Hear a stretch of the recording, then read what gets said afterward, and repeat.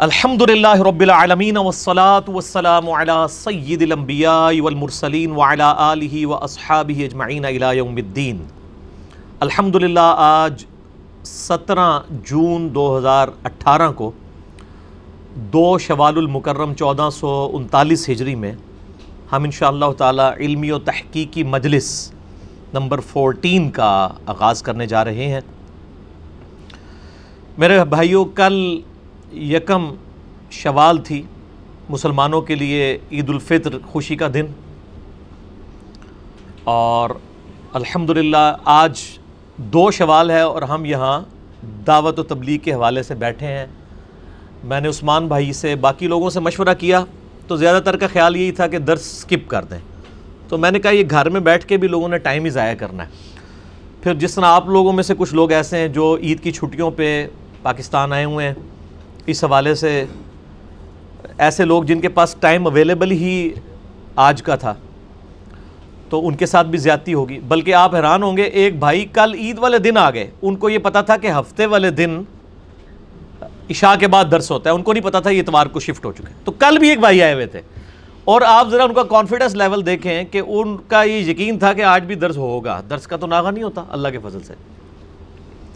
اکتوبر 2010 میں ہم نے درس شروع کیے ہیں اور اب یہ آلموسٹ 8 سال ہونے والے ہیں، کوئی ناغہ نہیں ہے اللہ کے فضل سے۔ ایک گورنمنٹ لیول کے اوپر کوئی ایشو آیا ہو وہ علیحدہ بات ہے، ادروائز ہم نے کوئی ناغہ نہیں کیا۔ اس دوران جتنے درس ہیں وہ درس جو ہے نا، وہ جتنے ویکینڈز بن رہے ہیں ان سے زیادہ ہی ہیں، کچھ ہم نے اسپیشل درس بھی کیے ہیں الحمدللہ۔ اسی لیے تو میرے بھائی جب یوٹیوب پہ آپ کھولیں کسی بھی ٹاپک پہ تو ہر جگہ کوئی نہ کوئی کلپ کھل جاتا ہے، وہ کہتے ہیں کتنے بہ کے ریکارڈ کرانا رہتا ہے یہ چیزاں، تو وہ slow and steady wins the race. آہستہ آہستہ آہستہ 8 سالوں کے ویکینڈز، ہر یعنی سال میں 52 ویکینڈز، آپ اس کو 8 سے ضرب دیں تو 400 سے زیادہ بن جاتے ہیں۔ تو الحمدللہ اس حوالے سے یہ چیزیں اویلیبل ہیں۔ آج کا پہلا سوال جو یعنی مختلف حلقوں کی طرف سے آیا ہے، میں نے اسے ٹاپ آف لسٹ رکھا ہے، چونکہ کل یکم شوال 1439 ہجری تھی، 16 جون 2018 عید الفطر کا دن تھا، تو اس حوالے سے لوگوں نے ایک سوال کہہ لیں کہ سجیشن تھی لوگوں کی کہ عید کے اوپر امت محمدیہ صلی اللہ علیہ وآلہ وسلم کے لیے کوئی پیغام دیا جائے۔ تو میں نے کوئی رٹی ٹائی باتیں تو نہیں کرنی ہوتی ہیں، میں نے بس اتنا ہی لکھ لیا کہ پہلا سوال اس پہ جو اس وقت اللہ تعالیٰ کی طرف سے تائید حاصل ہوگی، جو میرے دل کی آواز ہوگی، میں لوگوں کے سامنے عید کے پیغام کے طور پہ انشاءاللہ تعالیٰ رکھ دوں گا۔ میرے بھائیوں، اس دفعہ جو عید کا دن ہے ہمارے لیے اس اعتبار سے بھی خوشی کا دن ہے، دعوت و تبلیغ کے اعتبار سے 30 جولائی 2017 کو ہمارے یوٹیوب کے شارٹ کلپ کے سبسکرائبرز 1 لاکھ ہوئے تھے، اور اس کے بعد پھر 5 فروری 2018 کو 2 لاکھ ہو گئے، اور اس سے صرف 4 مہینے بعد یعنی 12 جون 2018 کو 27ویں روزے والے دن یہ آلموسٹ الحمدللہ 3 لاکھ کا فگر کراس ہوا، اب تو اس سے اوپر ہو چکے ہیں، اور یہ یعنی 4 مہینوں کے اندر ہی 1 لاکھ کی ایڈیشن، اور انشاءاللہ یہ اس طریقے سے ایک اللہ تعالیٰ کی طرف سے تائید ہوتی ہے۔ باقی تو یہ 3 لاکھ کیا 300 بھی ہوں، ہمارے لیے وہ 3 کروڑ کے برابر ہیں۔ اصل تو بات یہ ہے کہ سچائی کی بات لوگ سن رہے ہیں الحمدللہ۔ باقی علماء کے سبسکرائبرز کا بڑھنا اور لاکھوں میں جانا سمجھ آتا ہے، ان کے کروڑوں کے فرقوں کے پہلے ہی فالورز اور ان کے لاکھوں ایجنٹ موجود ہیں جو ان کی باتیں آگے تک پہنچانے والے ہیں۔ ہماری تو الحمدللہ ایک سچائی کی آواز یوٹیوب کے ذریعے جو ہے وہ پوری دنیا کے اندر پہنچی ہے، اور جہاں جہاں پہنچی لوگ اپنے طور پہ اس دعوت کو پھیلانے کی کوشش کر رہے ہیں اللہ کے فضل سے۔ تو اس عید کے اوپر میں نے سوچا ہے کہ امت کو ایک سلوگن کے طور پہ ایک گفٹ دیا جائے نا۔ وہ میں پچھلے دنوں میں ایک جملہ بار بار بول رہا تھا، نہ میں وہابی نہ میں بابی، کیونکہ یہاں جو کتاب و سنت کی بات کرتا ہے نا اس کو کہتے ہیں وہابی ہو گیا، یعنی مت مار دو، ایک نٹوریس ورڈ کے طور پہ انٹروڈیوس کروایا ہوا ہے۔ تو اس کے ایکویلنٹ میں نے ایک ورڈ ڈیوائز کیا تھا بابی، کہ جو اپنے بابوں کے ماننے والے ہیں نا وہ یہ باتیں کرتے ہیں کہ جب وہ کتاب و سنت کی دلیل ان کو ملتی ہے نا تو ان کے پاس اور کوئی گالی تو ہوتی نہیں دینے کو، تو ایک ادبی گالی انہوں نے ڈیوائز کی ہوئی ہے، وہابیاں لیاں گلاں نے، وہابی ہو گیا۔ اس کے علاوہ بھی ادبی گالیاں ہیں، خارجی، نجدی، بدعتی، مشرک، گستاخ، بہت ساری گالیاں، ان کی وکیبلری بہت زیادہ ہے ادبی گالیوں کی، اور غیر ادبی گالیاں تو اتنی موٹی ہیں کہ وہ میں نکال ہی نہیں سکتا۔ وہ آپ یوٹیوب حافظہ اللہ تعالیٰ سے رابطہ کریں تو وہ آپ کو علماء کا پورا کریکٹر بتا دے گا کہ اتنی اتنی موٹی گالیاں نکالتے ہیں جو عام بازاری لوگ بھی نہیں نکالتے۔ تو سورۃ النساء کے اندر پارہ نمبر 6 کا آغاز ہی اس سے ہوتا ہے، اعوذ باللہ من الشیطان الرجیم، بسم اللہ الرحمن الرحیم۔ اللہ تعالیٰ نے ایک ایکسیپشن دے دی ہے، جو اس قسم کی لوگ گالیاں نکالتے ہیں نا، تو اللہ تعالیٰ نے اس حوالے سے عام مسلمان کو ایک ایکسیپشن دی ہے کہ تمہیں بھی اجازت ہے کہ تم اس لیول کی بات کر سکتے ہو۔ لا يحب اللہ الجہر بالسوء من القول، اللہ تعالیٰ کو بلند آواز کے ساتھ کسی کی بری بات کا بلند ہونا پسند نہیں ہے، کوئی برے زبان سے الفاظ نکالے، الا من ظلم، ہاں مگر جس پر ظلم ہوا ہے، اگر وہ کبھی کبھار کوئی سخت بات، بری بات کر دے ظالم کے خلاف، اس کی اجازت ہے۔ وَكَانَ اللَّهُ سَمِيعًا عَلِيمًا، اور اللہ تعالیٰ سننے والا، علم والا ہے۔ اور وہ بھی قرآن میں کہا ہے نا کہ آپ نے اس کے لیول کی ہی بات کرنی ہے جتنی اس نے کی ہے، اتنی اجازت ہے، اور معاف کر دیں گے تو ایک علیحدہ بات ہے۔ تو میں نے کہا تھا یہ وہابی کہتے ہیں نا، تو آپ ان کو کہا کریں بابی، بابوں کے ماننے والے، پھر آپ کو وہابی کہنا چھوڑ دیں گے، ایسا ڈائلیوٹ ہوگا۔ اور یہ پھر میرا جو ایک جملہ تھا نا، نہ میں وہابی نہ میں بابی، یہ پھر مشہور ہو گیا۔ پھر کچھ لوگوں کے مشورے آئے کہ جی یہ تو ایک مصرع ہے، اس کو مکمل کیا جائے کسی طریقے سے۔ پھر میں عثمان بھائی سے بھی ڈسکشن کی، ان کو بھی ایک بھائی کا فون بھی آیا، کچھ اور لوگوں نے کامنٹس بھی کیے، بہرحال سب کا مل ملا کے نا اس کا دوسرا مصرع بھی ہم نے ڈیوائز کر لیا ہے۔ نہ میں وہابی نہ میں بابی، میں ہوں مسلم علم و کتابی۔ کیسا جی؟ آپ بھی شاعر ہو گئے نا، کون ہے جی؟ مقرر۔ نہ میں وہابی نہ میں بابی، میں ہوں مسلم علم و کتابی۔ اور ظاہر ہے کہ یہ میری اپنی طرف سے ڈیوائز کی ہوئی چیز نہیں ہے، علم و کتابی یہی تو چیزیں ہمیں دے کے گئے اللہ کے نبی علیہ السلام۔ اگر آپ کی وراثت یہ چیزیں نہیں ہیں، قرآن، بخاری، مسلم، ابو داؤد، ترمذی، نسائی، ابن ماجہ، تو پھر کیا آپ کے بزرگ بابوں کی انگریز کے دور میں لکھی ہوئی، حکمرانوں کی لکھوائی ہوئی کتابیں، یہ ہمارا سرمایہ حیات ہونی چاہیے، جن کو اپنے اپنے علاقے کے لوگ ہی جانتے ہیں؟ قرآن تو پوری دنیا میں مسلمان جانتے ہیں، بخاری آپ دنیا کے افریقہ کے کسی مسلمان سے پوچھیں، رشیا کے مسلمان سے، انڈونیشیا کے، سب کو پتہ ہوگا مسلمانوں کی یہ کتاب ہے۔ آپ کی تو اپنی کتابیں ہیں۔ تو نہ میں وہابی نہ میں بابی، میں ہوں مسلم علم و کتابی۔ تو یہ عید کا پیغام ہے جی، ٹھیک ہے، سارے مسلمانوں کے نام۔ یہ تو تھا پیغام، اب اس کے پیچھے کوئی کتاب و سنت سے دلائل بھی ہونے چاہیے۔ تو یہ ہم نے نعرہ اس لیے ڈیوائز کیا ہے تاکہ فرقہ واریت کی جو لعنت اس امت پہ پڑی ہے، میرے نزدیک امت پہ سب سے بڑی بدعت جو صدیوں سے مسلمانوں نے ہضم کی ہوئی ہے، وہ فرقہ واریت ہے۔ کیا قرآن حکیم میں یہ حکم نہیں تھا؟ سورہ آل عمران کی آیت نمبر 103 میں، وَاعْتَصِمُوا بِحَبْلِ اللَّهِ جَمِيعًا وَلَا تَفَرَّقُوا، اللہ کی رسی کو مضبوطی سے پکڑ لو اور فرقوں میں مت بٹو۔ غدیر خم کی حدیث میں اسے اللہ کی رسی کہا گیا، میں بعد میں بیان کر دیتا ہوں۔ تو کیا اس آیت پہ کسی نے عمل نہیں کرنا تھا؟ اگر یہ آیت موجود ہے تو پھر مسجدوں کے باہر بریلوی، دیوبندی، اہل حدیث، اہل تشیع، یہ ڈویژن انہوں نے کیوں کی ہے؟ اس بدعت کو کیوں پروان چڑھایا ہے ان لوگوں نے؟ بدعت کی ہے۔ پھر اسی لیے ہم کہیں گے کہ نہ میں وہابی نہ میں بابی، میں ہوں مسلم علم و کتابی۔ اور پھر قرآن حکیم میں واضح آیا سورہ الانعام کی آیت نمبر 159 پہ، جس کو ہم نے منہج پہ بھی لکھا ہوا ہے، ان الذین فرقوا دینہم وکانوا شیعا، بے شک جن لوگوں نے دین میں فرقے بنا لیے اور اپنے آپ کو گروہوں میں بانٹ لیا، لست منہم فی شیء، اے نبی آپ کا ان سے کوئی تعلق نہیں ہے، ان کا معاملہ اللہ کے سپرد، پھر اللہ تعالیٰ قیامت والے دن ان کو بتا دے گا جو وہ دنیا میں کرتوت کیا کرتے تھے۔ سورۃ الانعام آیت نمبر 159۔ اس کے اوپر اللہ تعالیٰ پھر ان کی گرفت فرمائے گا۔ یہ تو ایک نیریٹو ہے فرقہ واریت کے خلاف. اب سولوشن کیا ہے اس حوالے سے؟ وہ اللہ تعالیٰ نے قرآن حکیم میں بالکل واضح فرما دیا ہے. سورۃ الانعام کی آیت نمبر 153 ہے، وَأَنَّ هَذَا صِرَاطِي مُسْتَقِيمًا. اے محبوب صلی اللہ علیہ وآلہ وسلم فرما دیجئے کہ بے شک یہ ہے میرا راستہ جو کہ سیدھا ہے.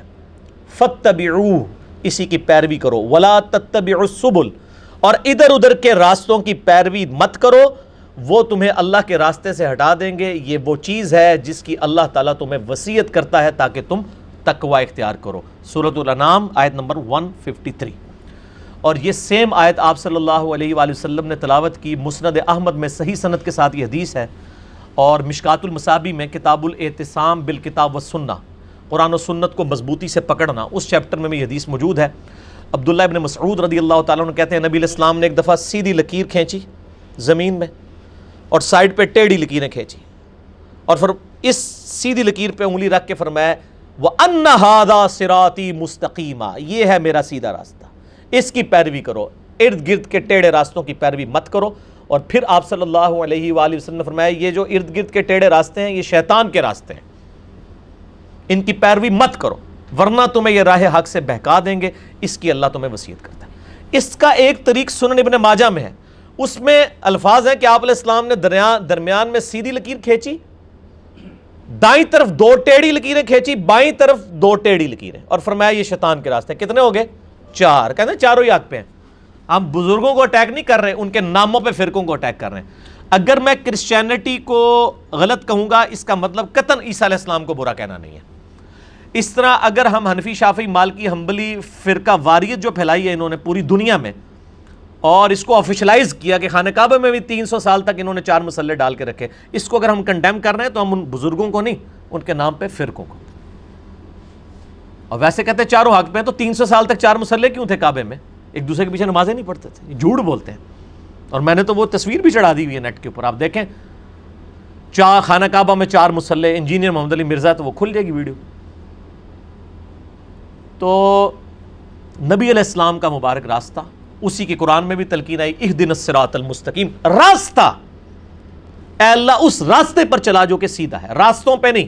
کہتے سارے بزرگ ٹھیک ہے، صراط الذین انعمت علیہم، راستہ ان لوگوں کا جس پر تیرا انعام ہوا، راستے نہیں ہے.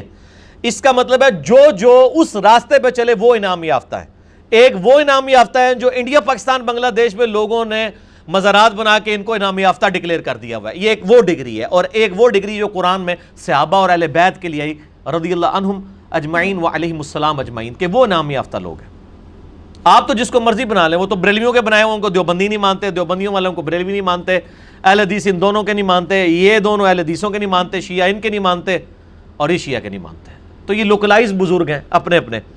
تو اپنے وہ چیز رکھو اللہ دے بندے ہو، نہ میں وہابی نہ میں بابی، میں ہوں مسلم علم و کتابی. ٹھیک ہے، ویسے فٹ ہے نا یہ. تو یہ اب اس سلوگن کو عام کریں. یہ میں نے نہیں صرف بولنا، ہر بندے نے بولنا ہے کہ میں ہوں مسلم علم و کتابی.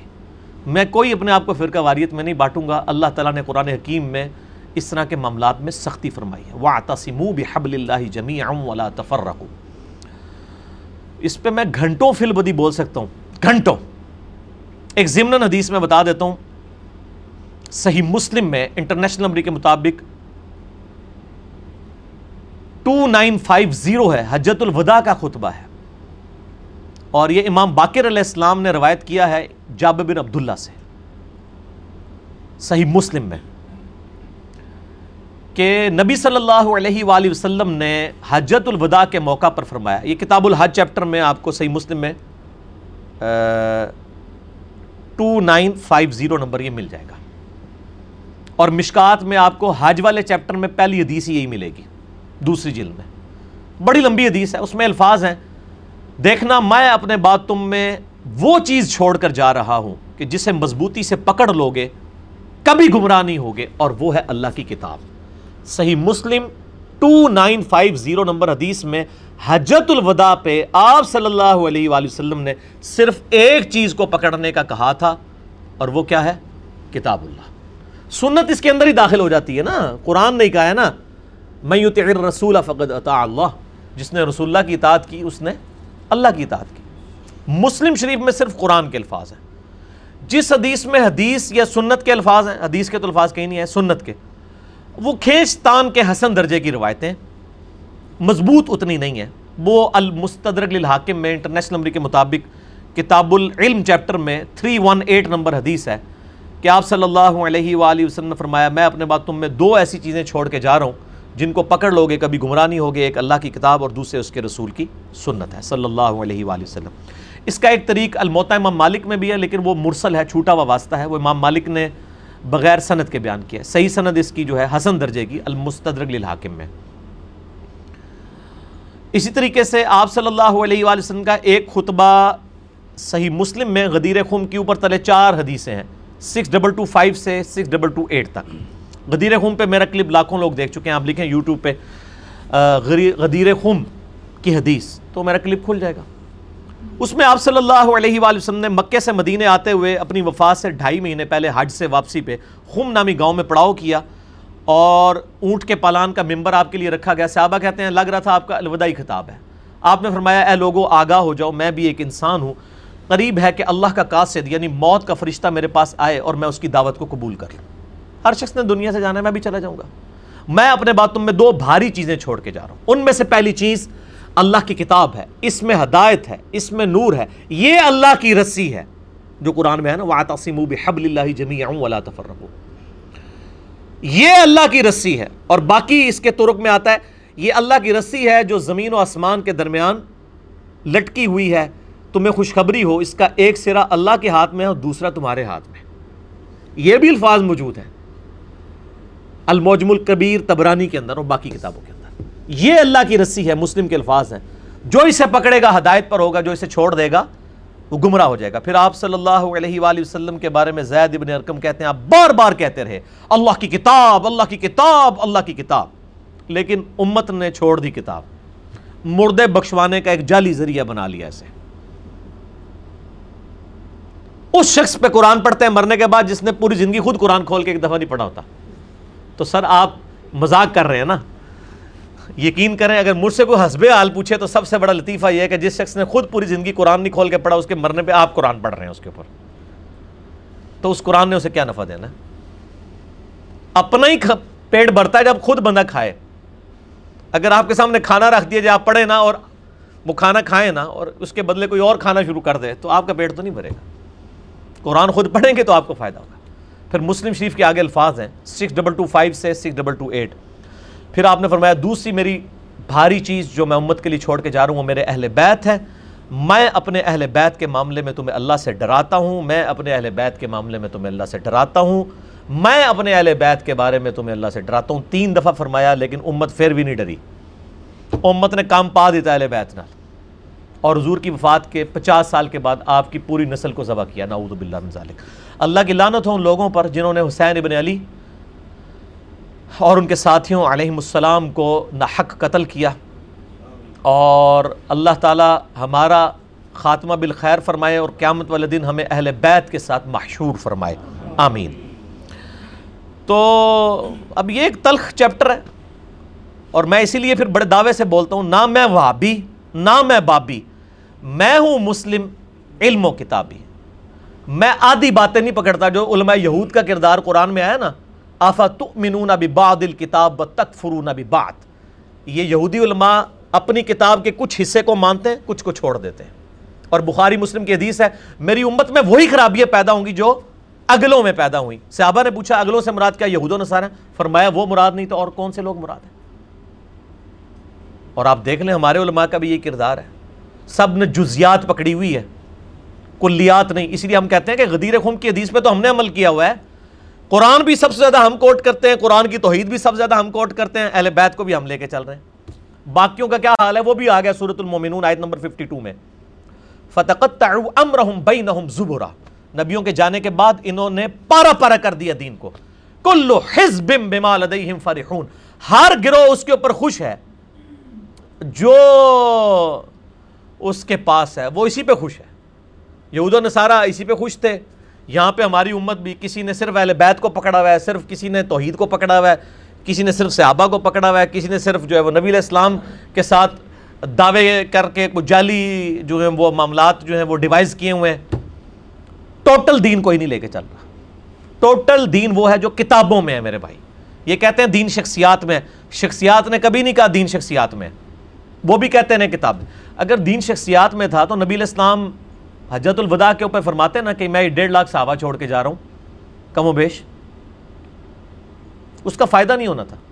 آپ انٹلیکچوئل آدمی تھے, آپ کو پتا تھا میں ابو بکر کو بھی چھوڑ دوں 2 سال بعد تو اس نے بھی فوت ہو جانا ہے, تو میرا چھوڑا ہوا خلیفہ صرف 2 سال کے لیے.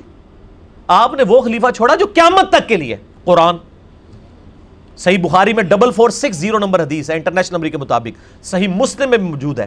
عبداللہ بن ابی اوفا رضی اللہ تعالیٰ عنہ المتوفا 86 ہجری, جو حضور کی وفات کے بعد آلموسٹ 75 ایئرز زندہ رہے, ان سے سیدنا طلحہ نے پوچھا کہ نبی علیہ السلام نے کوئی وصیت فرمائی تھی کسی کے لیے؟ انہوں نے کہا نبی علیہ السلام نے اپنا وصی کسی کو نہیں بنایا, البتہ آپ نے ہمیں قرآن پر چلتے رہنے کی وصیت کی تھی. یہ قرآن وصی رسول ہے, نہ ابو بکر وصی رسول ہے نہ حضرت علی, دونوں نہیں ہیں رضی اللہ عنہما وعلیہم السلام. وصی رسول قرآن ہے, کیونکہ 2 سال کے بعد ابو بکر بھی فوت ہو گئے, 13 سال کے بعد سیدنا عمر بھی شہید ہو گئے, 25 سال کے بعد سیدنا عثمان بھی شہید ہو گئے, 30 سال کے بعد سیدنا علی بھی شہید ہو گئے, خلافت راشدہ ختم ہو گئی. 110 ہجری میں حضور کی وفات کے 100 سال کے بعد آخری صحابی بھی فوت ہو گیا, ابو طفیل عامر بن واصلہ, یہ آخر میں فوت ہوئے 110 ہجری میں. یعنی آج آخری صحابی کو بھی فوت ہوئے ہوئے آپ سمجھ لیں آلموسٹ 1300 سال سے زیادہ گزر چکے ہیں. لیکن قرآن آج بھی زندہ ہے. یہ وہی قرآن ہے جو ابو بکر عمر عثمان و علی کے ہاتھ میں تھا رضی اللہ عنہم اجمعین وعلیہم السلام, جو ہمارے ہاتھ میں ہے. تو آپ صلی اللہ علیہ وآلہ وسلم نے علم و کتاب کے حوالے کیا امت کو. قرآن میں کیا ہے؟ اللہ تعالیٰ فرماتا ہے الذی علم بالقلم, اللہ تعالیٰ نے علم سکھایا قلم کے ذریعے. قلم کے ذریعے نبی علیہ السلام نے بھی قرآن لکھوایا, اور آپ کے دور میں حدیثیں بھی لکھی گئیں, بعد میں بھی یہ ایک ریکارڈ جمع ہوا. تو علم تو کتابوں کے ذریعے ٹرانسفر ہوا ہے. البتہ جو ٹرانسفر کرنے والے ائمہ کرام ہیں ان کا ادب اپنی جگہ ہے, لیکن ان کے ادب کا قطعاً مقصد نہیں ہے کہ وہ تعلیمات پہ عمل نہیں کرنا, ان کے ہی صرف ادب کرنا ہے. یہ اسی طریقے سے میں قرآن چومتا رہوں اور قرآن کے جو اندر لکھا ہے اس کو فالو نہ کروں اور کہوں جی مجھے قرآن سے محبت ہے. یہی کچھ کر رہے ہیں. یہ کہتے ہیں ہم تو اماموں کے ماننے اور اماموں کو چومتے رہتے ہیں, ان کے ناموں کو چومتے رہتے ہیں. اماموں کی تعلیمات علم و کتابی ہونا وہ نہیں ہے. تو نہ میں وابی نہ میں بابی, میں ہاں مسلم علم و کتابی. پنجابی بھی بنتا ہے, اردو میں بھی بنتا ہے. تو علم و کتابی بن جائیں. اور یہ کتابیں میرے بھائی انجینئر صاحب کے آنے سے پہلے, میری پیدائش سے بھی 1200 سال پہلے یہ موجود تھیں, اور قرآن 1400 سال سے موجود تھا. میں نے آ کے نہیں اس کو دریافت کیا, اور نہ آ کے میں نے کوئی بخاری مسلم کا ترجمہ پبلک کے حوالے کیا. میں کہتا ہوں بریلوی ہیں, بریلویوں کا ترجمہ قرآن کا پڑھ لیں, بخاری مسلم کا پڑھ لیں, دیوبندی ہیں تو ان کا پڑھ لیں, اہل حدیث ہیں تو ان کا پڑھ لیں, شیعہ ہیں تو ان کا پڑھ لیں. اپنی کتابوں کے اوپر تو عمل کریں نا. تو بس میرا یہی پیغام تھا امت کے لیے کہ آپ نہ وابی بنیں نہ بابی بنیں, مسلم علم و کتابی بن جائیں. ٹھیک ہوگا جی. تو یہ انشاءاللہ تعالی میرا کلپ بھی چڑھ جائے گا, میں ہوں مسلم علم و کتابی. تو آگے جو بھی کوئی کہیں پہ کہنا ہمارے فلاں نے یہ فرمایا, تو آپ نیچے لکھ دیا کریں بھائی کوئی علمی بات کریں. اور آپ دیکھیں جادو وہ جو سر چڑھ کے بولے. ہم جتنی باتیں کرتے ہیں ہم نے کبھی نہیں کہا کہ ہم جو کہہ رہے ہیں, ہم یہ کہتے ہیں آپ کے بزرگ جو کتابیں لکھ کے گئے ترجمے کر کے, بزرگوں کو تو خیر توفیق نہیں ہوئی کتابیں لکھنے کی, وہ تو اماموں نے لکھی ہوئی ہیں. میرا ایک یوٹیوب پہ کلپ بھی ہے بزرگوں اور اماموں میں فرق. بزرگ تو انڈیا پاکستان کے ہیں نا, لوکلائزڈ. امام وہ ہیں جن کی کتابیں ہیں. بزرگوں نے صرف نقالی کی ہے, اور یہ نقالی کو برا لفظ نہیں ہے, یہ فقہ کی لفظ ٹرم ہے. نقال وہ ہوتا ہے جو صرف چیزیں نقل کرتا ہے. آج بڑے سے بڑے علماء بھی سمیت میرے نقال ہیں ہم. یہ نقال یہ ٹرم ہے فقہ کی, نقل کرنے والا. ہم دین کو نقل کرتے ہیں. یعنی آج کوئی کہتا ہے نا بخاری میں لکھا ہے, چاہے یہ بات شیخ البانی کریں, شیخ زبیر علی زئی صاحب کریں, یا امام کعبہ کریں, یا ڈاکٹر طاہر القادری صاحب کریں, یا مولانا طارق جمیل صاحب کریں, تو سب کے سب نقال ہی ہیں, کیونکہ امام بخاری نے اپنی سند نبی علیہ السلام تک پہنچائی ہے. یہ تو صرف کہہ رہے ہیں بخاری میں لکھا ہوا ہے, وہ تو ہم بھی کہہ رہے ہیں, ہمارا سٹیٹس برابر ہے. سب کے سب نقالی کر رہے ہیں, وہ نقل کر رہے ہیں. اصل ایفرٹ ان اماموں کی تھی. تو ان کے بزرگوں نے بھی صرف یہ ترجمے کیے ہیں, اور وہ آپ آج گوگل سے بھی کروا سکتے ہیں. گوگل میں آپ عربی کی غباریں ڈالیں, وہ آپ کو 100 زبانوں میں, ان کے بزرگوں کو تو 1 یا 2 زبانیں آتی تھی نا, گوگل کو ساری زبانیں آتی ہیں. وہ مسئلہ بھی حل ہو گیا. اور ہم نے تو معاملہ ہی ختم. ہمیں کو آ کہتا ہے کس کا ترجمہ پڑھے؟ میں کہتا ہوں جی میرے بھائی اگر آپ بریلوی ہیں تو حامزہ بریلوی صاحب کا ترجمہ پڑھ لیں, اگر دیوبندی ہیں تو اشرف تھانوی دیوبندی کا پڑھ لیں, اگر آپ اہل حدیث ہیں تو جوناگڑھی اہل حدیث صاحب کا پڑھ لیں, اگر آپ اہل تشیع ہیں تو سید فرمان علی شاہ صاحب کا پڑھیں. اور پڑھو صحیح, اللہ دے بندو پٹنا نہ پا کے بہ جاؤ کسی دن. اور یہاں پہ لوگ کہتے ہیں ان لوگوں نے ترجمے بدل دیے. میں تو کل دا ایول ان دا بڈ, میں کہتا ہوں میرے بھائی اس چکر میں ڈالنا ہی نہیں ہے کہ ترجمے بدل دیے. تو کینوں مننا ہے, تو پائی او دا نال ہے کیڑے فرقے دا ہے وہ ترجمہ دکھائیں گے. ہم تو یہ بات ہی نہیں کرتے ہیں کہ ترجمے بدل دیے. بھائی دنیا میں جب بھی ایک زبان دوسری میں ٹرانسلیٹ ہوگی, آپ 10 صحابہ بھی بٹھا دیں نا جن کو اردو آتی ہو اور عربی تو ان کو آتی ہوگی, اور ان کو کہیں کہ قرآن کا ترجمہ اردو میں کر دے, 10 کے 10 کے الفاظ مختلف ہوں گے. کیا خیال ہے؟ 100% ایک ایسے الفاظ ہو سکتے ہیں, لیکن مفہوم سب کا ایک ہوگا. بسم اللہ الرحمن الرحیم کا ترجمہ کوئی کر دے گا شروع کرتا ہوں اللہ کے نام سے, کوئی کر دے گا شروع اللہ کے نام سے, کوئی کر دے گا اللہ کے نام سے شروع کرتا ہوں, کوئی کہہ دے گا اللہ کے نام سے شروع. سب نے اللہ کے نام سے شروع کرنا ہے, شیطان کے نام سے کسی نے شروع نہیں کرنا. یہ مولویوں نے ٹوٹکے لوگوں کو سکھائے تو کہ لوگ قرآن و حدیث سے دور ہوں اور صحیح بات ان کو پتہ نہ چلے, علم و کتابی نہ ہو. اور اب تو کئی جو ایکٹر قسم کے علماء انہوں نے کہنا شروع کر دیا یار سارا دین کتابوں میں نہیں ہے, کچھ بزرگوں نے بھی ٹرانسفر کیا ہے, اور وہ بزرگ بھی اپنے بزرگ ہوتے ہیں, دوسروں کے نہیں, نہ اپنے. ٹھیک ہے نا. تو ان کو یہ پتہ ہے, یہ انہوں نے اصل میں اعلان برات کر دیا کہ کتابوں میں ہم فیل ہیں, کتابوں سے ہمارے ساتھ بات نہ کریں. جیسا میں نے بتایا ہمارے پاس ایک بھائی آئے, وہ پہلے حنفی بریلوی تھے, بغیر رفع الیدین کے نماز پڑھتے تھے. وہ ایک بریلویوں کی مسجد میں گئے, ریورٹ ہو چکے تھے. وہاں انہوں نے رفع الیدین سے نماز پڑھی. اس کے پڑھنے کے بعد وہاں پہ جو امام صاحب بیٹھے ہوئے تھے انہوں نے اپنے ٹیبل کے اوپر صحیح مسلم رکھی تھی اور وہ درس دیتے تھے مسلم شریف کا. تو انہوں نے کہا عالم صاحب آپ نے برا نہیں ماننا, میں آپ سے ایک بات کروں کہ یہ کتاب جو آپ نے سامنے رکھی ہوئی کس کی کتاب ہے؟ انہوں نے کہا یہ ہماری کتاب ہے اہل سنت کی. تو انہوں نے کہا لیکن آپ نے جو ابھی ہمیں نماز پڑھائی ہے نا وہ اس طریقے کے مطابق نہیں ہے جو صحیح مسلم میں لکھا ہوا ہے, جو آپ نے ٹیبل پہ سجائی ہوئی ہے, جو میں کہتا ہوں ان کے ٹیبلوں پہ پڑھی ہوئی ہیں, پڑھی ہوئی کوئی نہیں ہے, پڑھی ہوئی ہیں. اب اس بات پہ تو اس کو چاہیے تھا کہ وہ کہتا اچھا یار مجھے تو نہیں پتا تھا, یا کہتا تم غلط ہو. وہ کہتا جی اس نے غصے سے مسلح اپنے نیچے سے یوں نکالا, کہتا دیکھ نہیں رہے ہو کہ ڈی توہین کر رہے ہیں علماء دی, رخ ہی بدل دیا اپنی پبلک کا. آپ دیکھ نہیں رہے کہ یہ عالم صاحب کی کتنی توہین کر رہا ہے. بھائی عالم صاحب کی اس نے توہین کی ہے. عالم صاحب کو یہ کہا کہ یہ جو آپ نے خوبصورت, مجھے آ کے آپ کہیں نا گریبان پکڑ کے کہ جی انجینئر صاحب جو آپ نے کتابیں رکھی ہیں آپ کا عقیدہ اس کے مطابق نہیں ہے, ہم تو ابھی تک ترس رہے ہیں کہ کوئی چیز نکالیں ہماری. ٹھیک ہے نا جی, فیل ہیں سارے, ہر چیز لکھ کے دیتے ہیں اور ریفرنس اس کے کوٹ کرتے ہیں کہ آئیں میرے بھائی ہمارے کو ریفرنس غلط نکلتا ہے ہم سے آگے بات کریں. ہو سکتا ہے بحیثیت انسان کوئی آگے پیچھے تھوڑی بہت بات ہو جائے, لیکن یہ نہیں ہوگا کہ کوئی سے کچھ بات بن جائے جو یہ کچھ سے کچھ بنا دیتے ہیں. اور یہ تو ایسے ظالم ہیں, یہ آدھی حدیثیں لکھتے ہیں. مجھے ایک حنفی دیوبندی عالم تھے پشاور کے, ان کی کسی نے کتاب پڑھنے کے لیے دی. میرے ایک دوست تھے اسلام آباد میں, جب ہم کتاب و سنت کے منہج پہ آئے تو انہوں نے دیکھا دیکھی جو ہے وہ انہوں نے بھی سنت کے مطابق نماز شروع کر دی. بخاری مسلم میں جو طریقہ آیا رکوع میں جاتے وقت رکوع سے اٹھتے وقت رفع الیدین, تو ان کو ایک دیوبندی مفتی وہاں تھے, انہوں نے اپنے کسی دیوبندی مفتی کتاب دی نماز کے طریقے پہ, اور ان کا یہ نماز کے طریقے پہ کتاب ہے آپ یہ پڑھیں. اچھا وہ کتاب وہ میرے پاس لے کے آئے, میں نے کہا اس کی پہلی حدیث جو اس نے لکھی ہے نا اس میں ہی بے ایمانی کر دی ہے. اس نے مالک بن حویرث سے صحیح مسلم کی حدیث لکھی, یہ بات ثابت کرنے کے لیے کہ نماز شروع کرتے وقت ہاتھ کانوں تک اٹھانے ہیں. وہ تو سب مانتے ہیں کہ کانوں تک ہی اٹھانے ہیں, انگلیاں کانوں کی سیدھ میں آئیں گی اور ہتھیلیاں کندھے کی سیدھ میں. اس نے حدیث لکھی کہ نبی علیہ السلام جب نماز شروع کرتے تھے تو دونوں ہاتھ کانوں تک اٹھاتے تھے, صحیح مسلم. میں نے اس کو کہا بس یہ پہلے ہی حدیث کے اوپر فیصلہ ہو جائے گا کہ یہ کتنے علماء یہود کا کردار ہے ان علماء کا. میں نے مسلم شریف اوریجنل کھولی بریلویوں کی, حنفیوں کی, ظاہر ہے دونوں بھائی ہیں نا, حنفی بریلوی حنفی دیوبندی. تو میں نے کہا یہی میں حدیث مسلم شریف سے تمہیں دکھاتا ہوں مالک بن حویرث کی. وہ حدیث پتہ کیا تھی؟ مالک بن حویرث کہتے ہیں جو غزوہ تبوک کے موقع پر مسلمان ہوئے, صحیح بخاری میں 631 نمبر حدیث انہی سے ہے, سلو کما رأیتمونی اصلی. حضور کی وفات سے 1.5 سال پہلے یہ مسلمان ہوئے ہیں, اور نبی علیہ السلام نے ان کو جاتے وقت کہا تھا دیکھنا اپنے علاقے میں واپس چلے جاؤ اور نماز اس طرح پڑھنا جس طرح مجھے پڑھتے ہوئے دیکھا ہے. اور رفع الیدین کی حدیث انہوں نے روایت کی ہے, اور یہ کہتے ہیں نہیں مکے میں رفع الیدین ہوتا تھا, مدینے میں نہیں ہوتا تھا. دیکھ لیں کتنا بڑا جھوٹ ہے. اور یہی مال بن حویرث, صحیح مسلم میں حدیث آتی ہے, وہ حدیث پوری پتہ کیا تھی کہ نبی علیہ السلام جب نماز شروع کرتے دونوں ہاتھ کانوں تک اٹھاتے, جب رکوع میں جانے لگتے تو پھر دونوں ہاتھ کانوں تک اٹھاتے, اور جب رکوع سے سر اٹھاتے پھر دونوں ہاتھ کانوں تک اٹھاتے. اگلے جو 2 جملے تھے نا اس دیوبندی مفتی نے لکھے ہی نہیں ہوئے تھے, صرف پہلا جملہ لکھا ہوا تھا.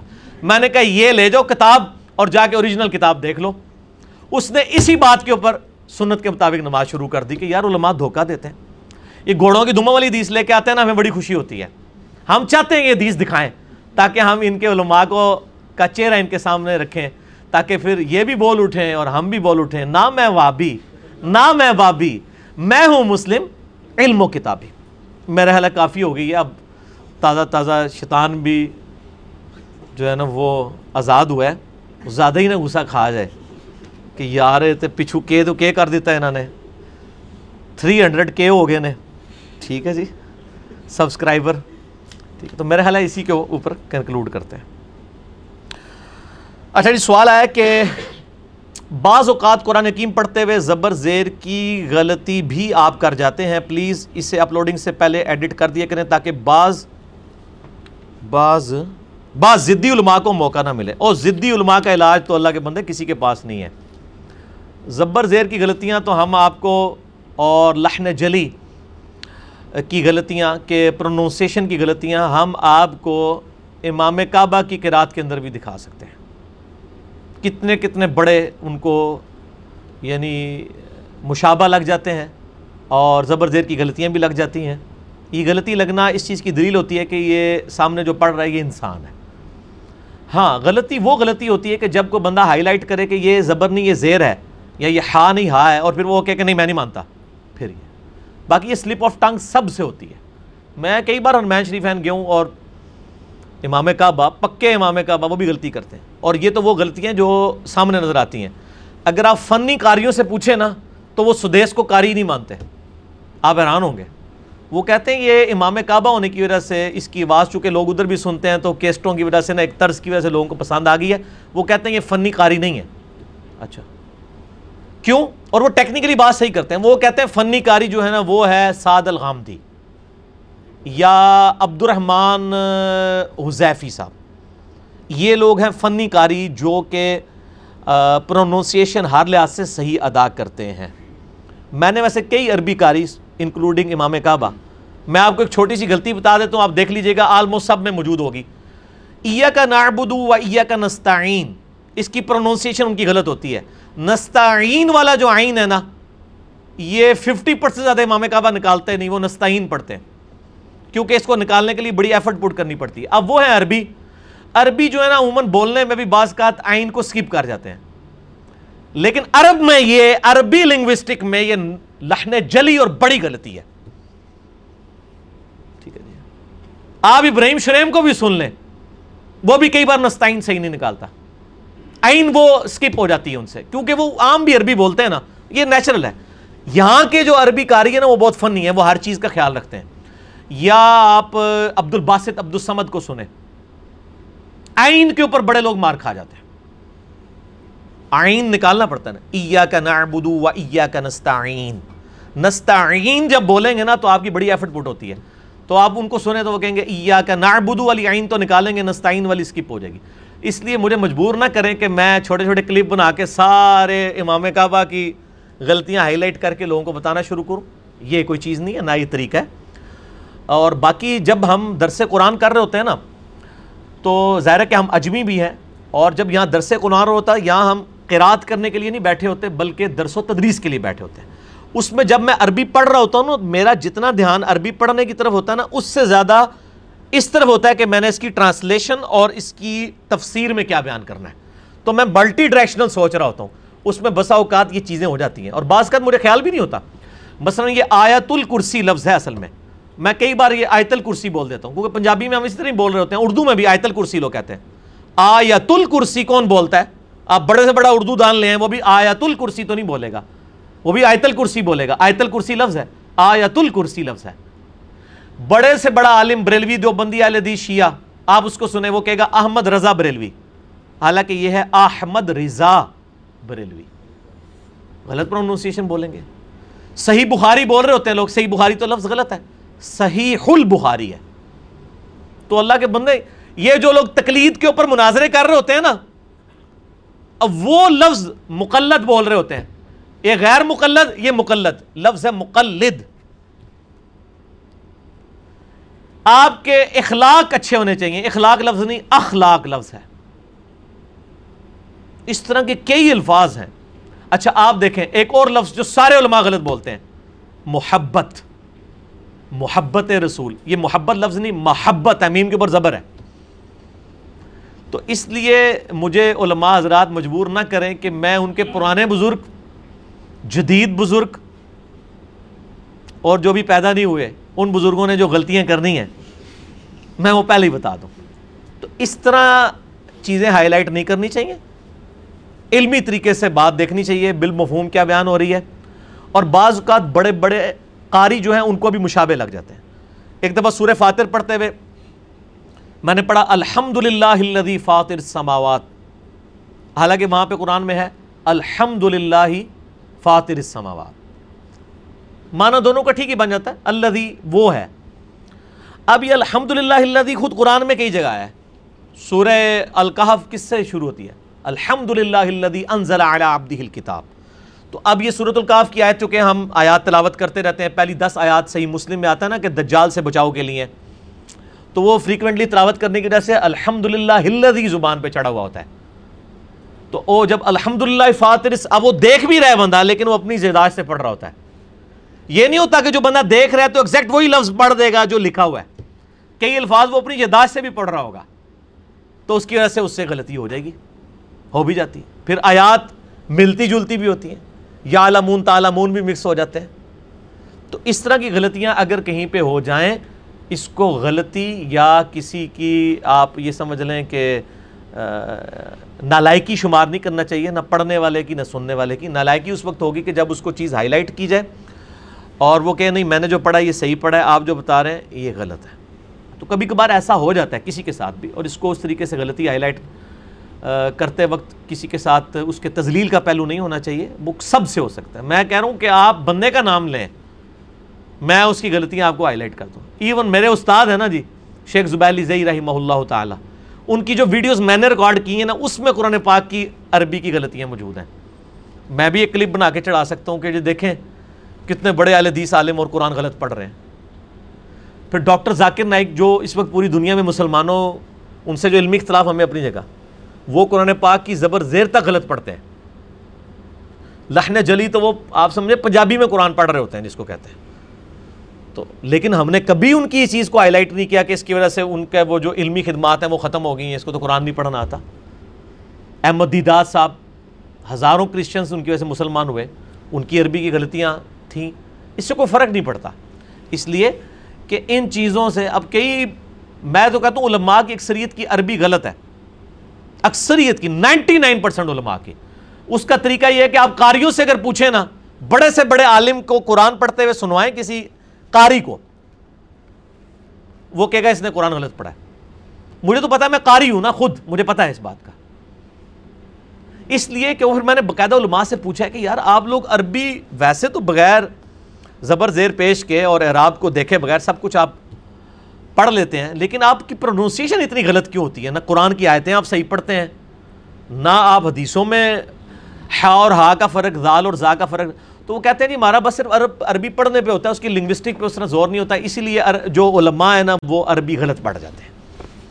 قاری جو ہے نا وہ ان کا صحیح پھر مذاق اڑاتے ہیں، سوائے یہ کہ کوئی قاری ہو جو عالم بھی ہو، جیسے وہ قاری صہیب میر محمدی ہیں اہل حدیث کے، وہ قاری بھی ہیں اور عالم بھی ہیں، وہ قرآن پڑھتے ہیں، خوبصورت پڑھتے ہیں۔ لیکن اس کے علاوہ آپ جتنے بڑے بڑے پاکستان میں یا سعودیہ میں بیٹھے ہوئے جو علماء تقریریں کر رہے ہیں نا، اہل حدیث کے دیکھ لیں، بریلویوں کے، دیوبندیوں کے، اکثر عربی غلط ہے۔ طارق جمیل صاحب کی عربی بہت اچھی ہے، کیونکہ وہ عربی عام زبان میں بھی بولتے ہیں، عربیوں کو لیکچرز بھی عربیوں میں دیتے ہیں، اس لیے ان کی وہ عام زبان میں ہے۔ لیکن اس کے اگینسٹ اگر آپ باقی علماء کو دیکھیں گے انہی کے مکتب فکر کے، تو ان کی عربی لنگوسٹک میں فرق ہوگا۔ تو یہ غلطیاں ایسی نہیں ہوتی کہ جس کے اوپر کسی کے اوپر اس طریقے سے قدغن لگائی جائے اور اس کے اوپر فتویٰ بازی کی جائے۔ تو ان چیزوں کو ایڈٹ کرنے کی ضرورت نہیں ہوتی، بالکل ایڈٹ ڈاکٹر اسرار صاحب سے بڑا کون قرآن کا قاری تھا؟ 25 سال تک انہوں نے قرآن پاک پورا تفسیر سے پڑھایا، اور میں بڑے بڑے حفاظ کو بٹھا کے بیان القرآن جب سنایا نا، وہ کہتے ہیں ڈاکٹر اسرار صاحب جو کراس ریفرنس قرآن سے کوٹ کرتے ہیں نا، دنیا کا بڑے سے بڑا حافظ اس طرح کوٹ نہیں کر سکتا۔ ایک آیت سے ملتی جلتی قرآن میں اور آیتیں اور ان کے نمبر بھی بتا دیتے ہیں، اور فریکوینٹلی کہ فلاں جگہ یہ آیت اتنے نمبر پہ آئی ہے اور اس میں ان الفاظ کے ساتھ اتنی چینج ہے۔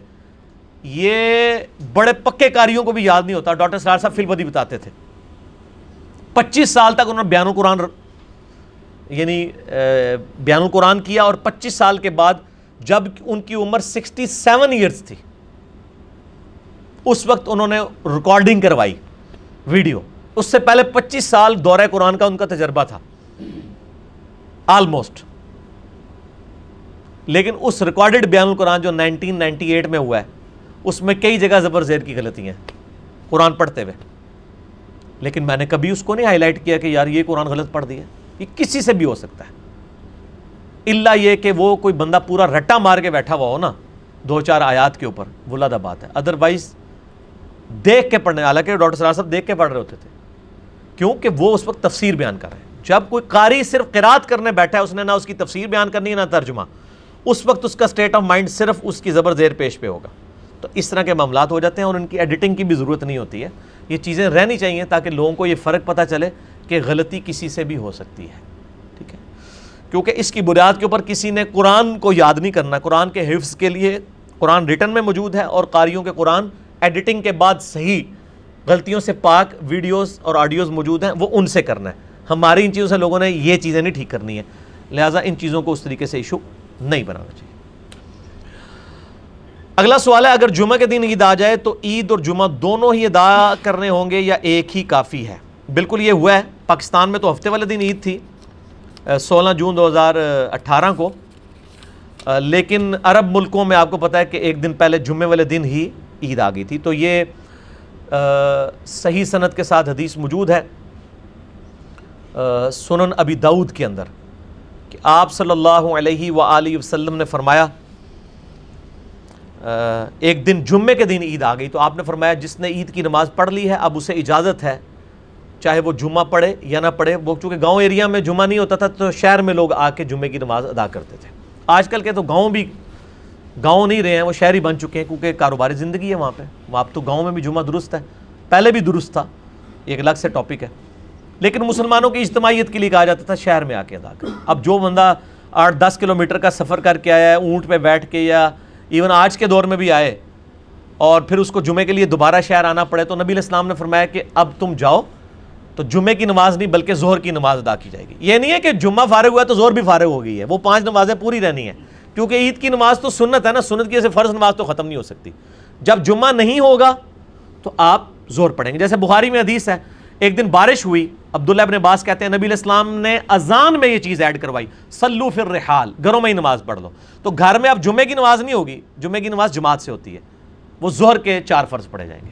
یہاں پہ بھی عید کی نماز اگر کسی کی رہ گئی ہے کوئی حرج نہیں، سنت نماز ہے، کوئی گناہ بھی نہیں ہے اگر کسی کی چھوٹ گئی ہے، فرض نماز تو ہے نہ، اس کے ایکویلنٹ کچھ پڑھنا ہے۔ البتہ چونکہ وہ خطبہ اصل میں امپورٹنٹ ہوتا ہے، مسلمانوں کی ایک اجتماعیت ہے، تو چونکہ ایک تقریر آپ صبح سن چکے ہیں مولوی صاحب کی، آج کے دور کی بات کروں، اب پھر اسی دن آپ کو دوسری تقریر بھی برداشت کرنی پڑ جائے تو ایک دن میں 2 تو نہیں نا۔ صحیح بخاری اور مسلم دونوں میں حدیث ہے، عبداللہ ابن مسعود کہتے ہیں نبی صلی اللہ علیہ وآلہ وسلم ہمیں ہفتے میں صرف ایک دن درس دیتے تھے۔ ان کو کسی نے کہا آپ روزانہ میں درس دیں، آپ بڑا اچھا درس دیتے ہیں، تو ابن مسعود نے کہا کہ نبی علیہ السلام بھی روزانہ درس نہیں دیتے تھے، ایک ہی دن دیتے تھے، اس لیے کہ ہم اکتا نہ جائیں۔ اور یہاں پہ اعتکاف میں دیکھیں کس طرح لوگوں کی شامت آئی ہوتی ہے، مولوی 5 نمازوں میں درس دیتے ہیں کہ آئے ہو نا ہن قابو، پورے سال نہیں آندے ہو تسی، تانوں فجر تو بعد بھی درس دیاں گا، زور تو بعد، مغرب تو بعد، عشاء تو بعد بھی دیتے ہیں نا۔ حالانکہ ہفتے میں ایک دن درس ہونا چاہیے، بس ہمارا بھی ایک دن ہوتا ہے، پہلے کبھی دوسرے دن نشست ہوتی تھی، ہم نے اب اس کو ایک دن پہ ہی کر دیا ہے کئی سالوں سے الحمدللہ۔ تو جمعے والے دن اگر عید آ جائے تو صرف عید کی نماز پڑھیں، جمعہ نہ پڑھیں، اس کی جگہ آپ ظہر پڑھیں گے۔ سنن ابی داؤد میں یہ حدیث موجود ہے، اور الموطا امام مالک میں حضرت عثمان غنی رضی اللہ تعالیٰ عنہ کا فتویٰ موجود ہے کہ ان کے دور میں بھی ایک دفعہ جمعے والے دن عید آئی تو انہوں نے کہا جس نے عید پڑھ لی ہے اب وہ جا سکتا ہے، اس کی مرضی ہے چاہے جمعہ پڑھے چاہے نہ پڑھے۔ تو آپ پڑھنا چاہیں تو پڑھ بھی سکتے ہیں، لیکن آپ پہ آبلیگیشن نہیں ہے۔ البتہ اگر نہیں پڑھیں گے جمعہ پھر زور کی نماز پڑھنی ہوگی، ٹھیک ہے نا جی، یہ نہیں ہے کہ زور بھی فارغ ہو جائے گی۔ تو یہ مسئلہ کلیئر ہو گیا جی اس حوالے سے۔ بعض لوگ آپ کی محبت میں علماء کو گالیاں نکالتے ہیں، نعوذ باللہ، کیا آپ ایسے لوگوں کو کوئی نصیحت کریں گے؟ میں نے نصیحت بڑی دفعہ کی ہے، پہلے بھی کر چکا ہوں، اب بھی کروں گا۔ پہلی تو بات یہ کہ ایسے لوگوں کو میں اون ہی نہیں کرتا پہلے دن سے، نہ وہ کوئی میرے محب ہیں۔ میں ان لوگوں کو اکثر کہتا ہوں کہ جس طرح مولا علی کے لیے عبداللہ ابن سبا تھا نا، تم میرے لیے عبداللہ بن سبا نہ بنو۔ آپ کو پتہ ہے نا، عبداللہ ابن سبا مولا علی کو کہتا تھا تو میرا خدا ہے، تو مولا علی نے کہا توبہ کر، مرتد ہو گیا ہے، نہیں تو میں تجھے قتل کروا دوں گا۔ اس نے کہا خدا جو ہے وہ موت بھی دیتا ہے، بالکل تو قتل کروا دے، اب اس کا تو کوئی علاج نہیں ہے نا۔ تو پھر مولا علی نے اس کو قتل بھی کروایا، عبداللہ ابن سبا کو۔ یہ حضرت عثمان کے قتل میں شریک نہیں تھا، وہ تو انہوں نے ڈکوسلا کیا آل امیہ کو بچانے کے لیے، یہ بعد کا کریکٹر ہے عبداللہ ابن سبا۔ بہرحال وہ اس حوالے سے جو لوگ کوئی حرکتیں کرتے ہیں نا جی، میں نے 2015 میں اپنے دفاع پہ مسئلہ 124 A B C D 4 record کروائے تھے، 4 قرآن کلاسز۔ اس میں نے کیٹاگوریکل یہ سٹیٹمنٹ دی تھی کہ میں صرف اپنے ویڈیو کلپ کو آن کرتا ہوں، وہ بھی کانٹیکسٹ کے ساتھ، آؤٹ آف کانٹیکسٹ نہیں۔ آؤٹ آف کانٹیکسٹ تو قرآن کو بھی ہم آن نہیں کرتے ہیں، قرآن میں لکھا ہوا ہے حضرت عیسیٰ اللہ کے بیٹے ہیں، تو ہم آن کر لیں گے؟ نہیں۔ لقد کفر الذین قالوا ان اللہ ثالث ثلاثہ، بے شک وہ کافر ہیں جو کہہ رہے ہیں اللہ 3 میں سے 1 ہے، ٹھیک ہے، یعنی حضرت عیسیٰ بھی خدا ہے اور وہ اس طرح لکھا ہوا ہے کہ وہ اللہ کے بیٹے ہیں، لیکن یہ کافروں کی سٹیٹمنٹ ہے، آؤٹ آف کانٹیکسٹ میری بات بھی کو کوٹ کرتے ہیں، ہم نہیں آن کرتے۔ میں اپنی کسی پوسٹ کو آن نہیں کرتا ہوں فیس بک کی، میں کسی چاہنے والے کے کامنٹس کو آن نہیں کرتا ہوں، میں کسی کو میری طرف سے گالیاں نکالنا، کیا وہ اچھے کامنٹس بھی کریں، میں اس کو بھی آن نہیں کرتا ہوں۔ مجھے کسی سے اچھے یا برے کامنٹس لینے کی ضرورت نہیں ہے، ٹھیک ہے۔ آپ مجھے ڈیفینڈ کرنے کی بجائے نا اللہ کے نبی کو ڈیفینڈ کریں، کتاب و سنت کو ڈیفینڈ کریں، اور آپ نے مجھے ڈیفینڈ کرنا ہے تو صرف ایک جملہ لکھ دیا کریں، نہ میں وابی نہ میں بابی، میں ہوں مسلم علم و کتابی، تو آپ کا میسیج لوگوں تک پہنچ جائے گا۔ خدا کے لیے میری محبت میں ہماری دعوت حق کو نقصان نہ پہنچائیں، میں ہاتھ جوڑ کے آپ لوگوں سے ریکویسٹ کروں گا اگر کوئی کرتا ہے، ویسے میرے علم میں تو ایسی کوئی بات نہیں ہے۔ اذان شروع ہو گئی ہے عصر کی، تو ابھی نماز عصر کا وقفہ کرتے ہیں، باقی انشاءاللہ سوالات بعد میں کریں گے، ٹھیک ہے جی انشاءاللہ۔ ہاں جی، نماز عصر کے وقفے کے بعد علمی و تحقیقی مجلس نمبر 14 میں ہم اگلے سوالات کو لے کے چلتے ہیں۔ اگلا سوال ہے، آپ دوسرے ممالک میں دعوت و تبلیغ کے حوالے سے لیکچرز کیوں نہیں دیتے جبکہ سینکڑوں لوگ اس حوالے سے انتظام کے لیے بھی تیار ہیں اور آپ کی ٹیم سے رابطہ بھی کرتے رہتے ہیں؟ میرے بھائی، ہم نے اپنے بھائیوں کو بھی بتایا ہوا ہے اور آن کیمرہ بھی میں نے وقتاً فوقتاً یہ چیزیں عرض کی ہیں کہ آج یوٹیوب نے اور انٹرنیٹ نے چونکہ دوریاں ختم کر دی ہیں، لہٰذا کوئی ضرورت نہیں ہے کسی شخص کے لیے کہ وہ دوسرے ملک میں جا کے دعوت و تبلیغ کے حوالے سے کوئی ایڈریس کرے، اس کی ضرورت نہیں ہے۔ اگر کوئی کرتا ہے تو جائز ناجائز کی بات نہیں ہو رہی، اس میں زیادہ تر لوگوں کی خواہش یہ ہوتی ہے ذرا لائیو دیکھ لیں، بعض لوگوں کو زیادہ اس سے بھی زیادہ شوق ہوتا ہے ہاتھ لگانے کا بھی۔ میں وہ امام کعبہ کو بھی دیکھ رہا ہوتا ہوں، کئی لوگ صرف جو ہے نا وہ پرنا بھی پھینک رہے ہوتے ہیں اس کے اوپر، کبھی ہاتھ لگا رہے ہوتے ہیں، اس طرح کی بھی لوگوں کی عقیدتیں اپنی جگہ وابستہ ہوتی ہیں، اس سے زیادہ لوگوں کو یعنی انٹرسٹ نہیں ہوتا اس طرح کے جو لوگ ہوتے ہیں۔ تو ان سے ریکویسٹ کروں گا کہ میرے بھائی، یوٹیوب نے ہمارے فاصلے ختم کر دیے، آپ ایچ ڈی ریکارڈنگز ہیں، آپ دیکھ لیں کہ بہترین اس وقت جو مہنگا ترین الحمدللہ ہمارا سونی کا لیٹسٹ کیمرہ ہے، اس کے اوپر یہ ریکارڈنگ ہوتی ہے۔ اگر آپ اس کو 50 فٹ والی اس کے اوپر انچ والی اسکرین پہ بھی لگا کے دیکھیں نا تو پکسل نہیں ٹوٹیں گے، تو آپ اپنے گھر میں لگائیں، اپنے موبائل میں لگائیں، تو اسی طریقے سے کہ آپ سامنے موجود ہے، فزیکلی کہیں جانے کی ضرورت نہیں ہے۔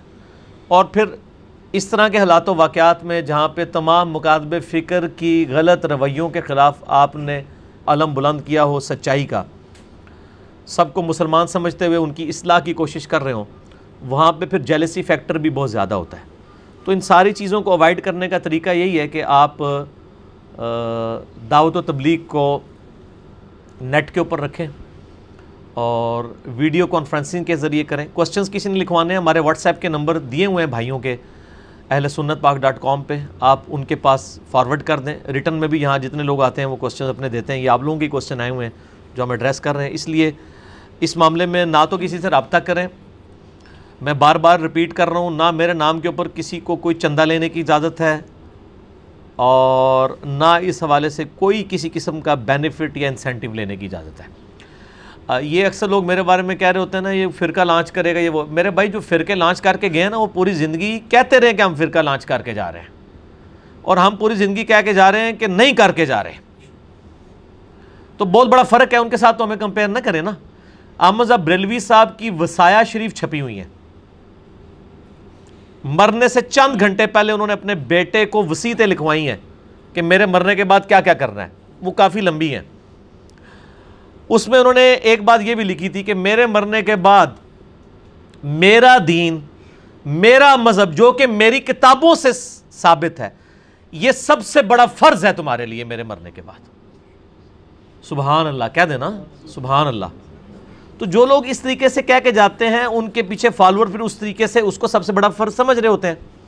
اسی طریقے سے دیوبند مکتبہ فکر کے علماء نے 35 علماء نے مل کے کتاب لکھی المحند علی المفند، جس میں انہوں نے اپنے عقیدے لکھے اور 35 علماء انکلوڈنگ اشرف تھانوی صاحب کے سگنیچرز کروائے تاکہ بتایا جائے کہ دیوبند مکتبہ فکر کے یہ عقیدے ہونے چاہیے۔ تو میرے بھائی ہمیں ان لوگوں کے ساتھ آپ کمپیئر کر رہے ہیں جو فرقے خود لانچ کر کے گئے، کتابیں دے کے گئے۔ ہم کوئی کتاب نہیں دے کے جا رہے، وہی کتاب کے دے کے جا رہے ہیں جو اللہ کے نبی نے ہمارے ہاتھ میں پکڑائی تھی۔ وَأُوحِيَ إِلَيَّ هَذَا الْقُرْآنُ لِأُنذِرَكُم بِهِ وَمَن بَلَغَ۔ اے محبوب صلی اللہ علیہ وآلہ وسلم فرما دیجئے قرآن میری طرف اس لیے وحی کیا گیا تاکہ اس قرآن کے ذریعے میں تم تک بھی تبلیغ کا کام کروں اور جس تک یہ کتاب پہنچے وہ بھی اسی کے ذریعے دعوت و تبلیغ کا کام کرے۔ تو اللہ کے فضل سے ہمیں تو اس طرح کا کوئی خطرہ نہیں ہے، اس لیے ہمیں ہماری معذرت اس حوالے سے قبول کریں۔ سنن نبی داؤد میں 2041 نمبر حدیث ہے روح لوٹانے والی۔ علی بھائی نے کئی لیکچرز میں اسے صحیح کہا ہے، حالانکہ شیخ زبیر علی زئی صاحب نے اسے ضعیف کہا اور اسلام 360 میں بھی ضعیف لکھی ہے۔ یہ میرے بھائی اصل میں مس انڈرسٹینڈنگ ہوئی ہے۔ شیخ زبیر علی زئی صاحب 2011 سے پہلے تک اس کو ضعیف کہتے تھے۔ سنن نبی داؤد 204 نمبر حدیث، اور یہ حدیث سنن کبریٰ البیہقی میں بھی نبی علیہ السلام کی قبر مبارک پہ حاضری والے چیپٹر میں ہے، اور ابو داؤد میں بھی قبروں پہ حاضری والے چیپٹر میں ہے، جس سے دونوں اماموں نے یہ فہم دیا ہے کہ یہ قبر سے ریلیٹڈ ہے، کہ آپ صلی اللہ علیہ وآلہ وسلم نے فرمایا جو شخص میری قبر پہ آ کے مجھے سلام عرض کرے گا اللہ تعالیٰ میری روح لوٹا دے گا اور میں اس کے سلام کا جواب بھی دوں گا۔ سننے نہ سننے اس کا ذکر نہیں ہے، صرف یہ ہے کہ اللہ تعالیٰ روح لوٹائے گا، اور اس روح کا لوٹنا بھی برزخی ہے، کیونکہ اگر یہ فزیکل لوٹنا ہو تو ایک شخص کی روح قبض کی جائے پھر اس کے جسم میں روح ڈالی جائے، اتنی تکلیف سے اسے گزارا جائے، وہ تو صحیح بخاری میں موجود ہے نا۔ سیدہ عائشہ کہتی ہیں کہ جب میں نے نبی علیہ السلام کو موت کی حالت میں تکلیف میں دیکھا ہے نا، اس کے بعد سے اگر کسی کو میں موت کی حالت میں تکلیف میں دیکھوں تو میں تعجب نہیں کرتی ہوں۔ موت کی تکلیف سے تو پیغمبر کو بھی گزرنا پڑا، تو روح کا لوٹنا اگر وہ والا ہو تو وہ تو تکلیف والا کام ہے۔ یہ برزخی لوٹنا ہے، اور جو برزخ کی چیزیں ہیں وہ ہمیں نہیں بتائی گئی ہیں، وہ متشابہات ہیں، سورہ ال عمران آیت نمبر 7۔ بس یہ عقیدہ ہے کہ اللہ تعالیٰ روح متوجہ کرتا ہے۔ یہاں سے جو سلام ہے وہ سنن نسائی میں حدیث ہے کہ زمین پہ فرشتے سیاحت کرتے ہیں اور میرے امتیوں کا سلام مجھ تک پہنچاتے رہتے ہیں۔ ایک ضعیف روایت ہے کہ میری قبر پہ قیامت تک ایک فرشتہ کھڑا رہے گا جس کو اللہ تعالیٰ دور و نزدیک کی ساری آوازیں سنائے گا، وہ مجھے بتائے گا فلاں بن فلاں نے آپ پہ سلام بھیجا۔ یہ کمزور روایت ہے۔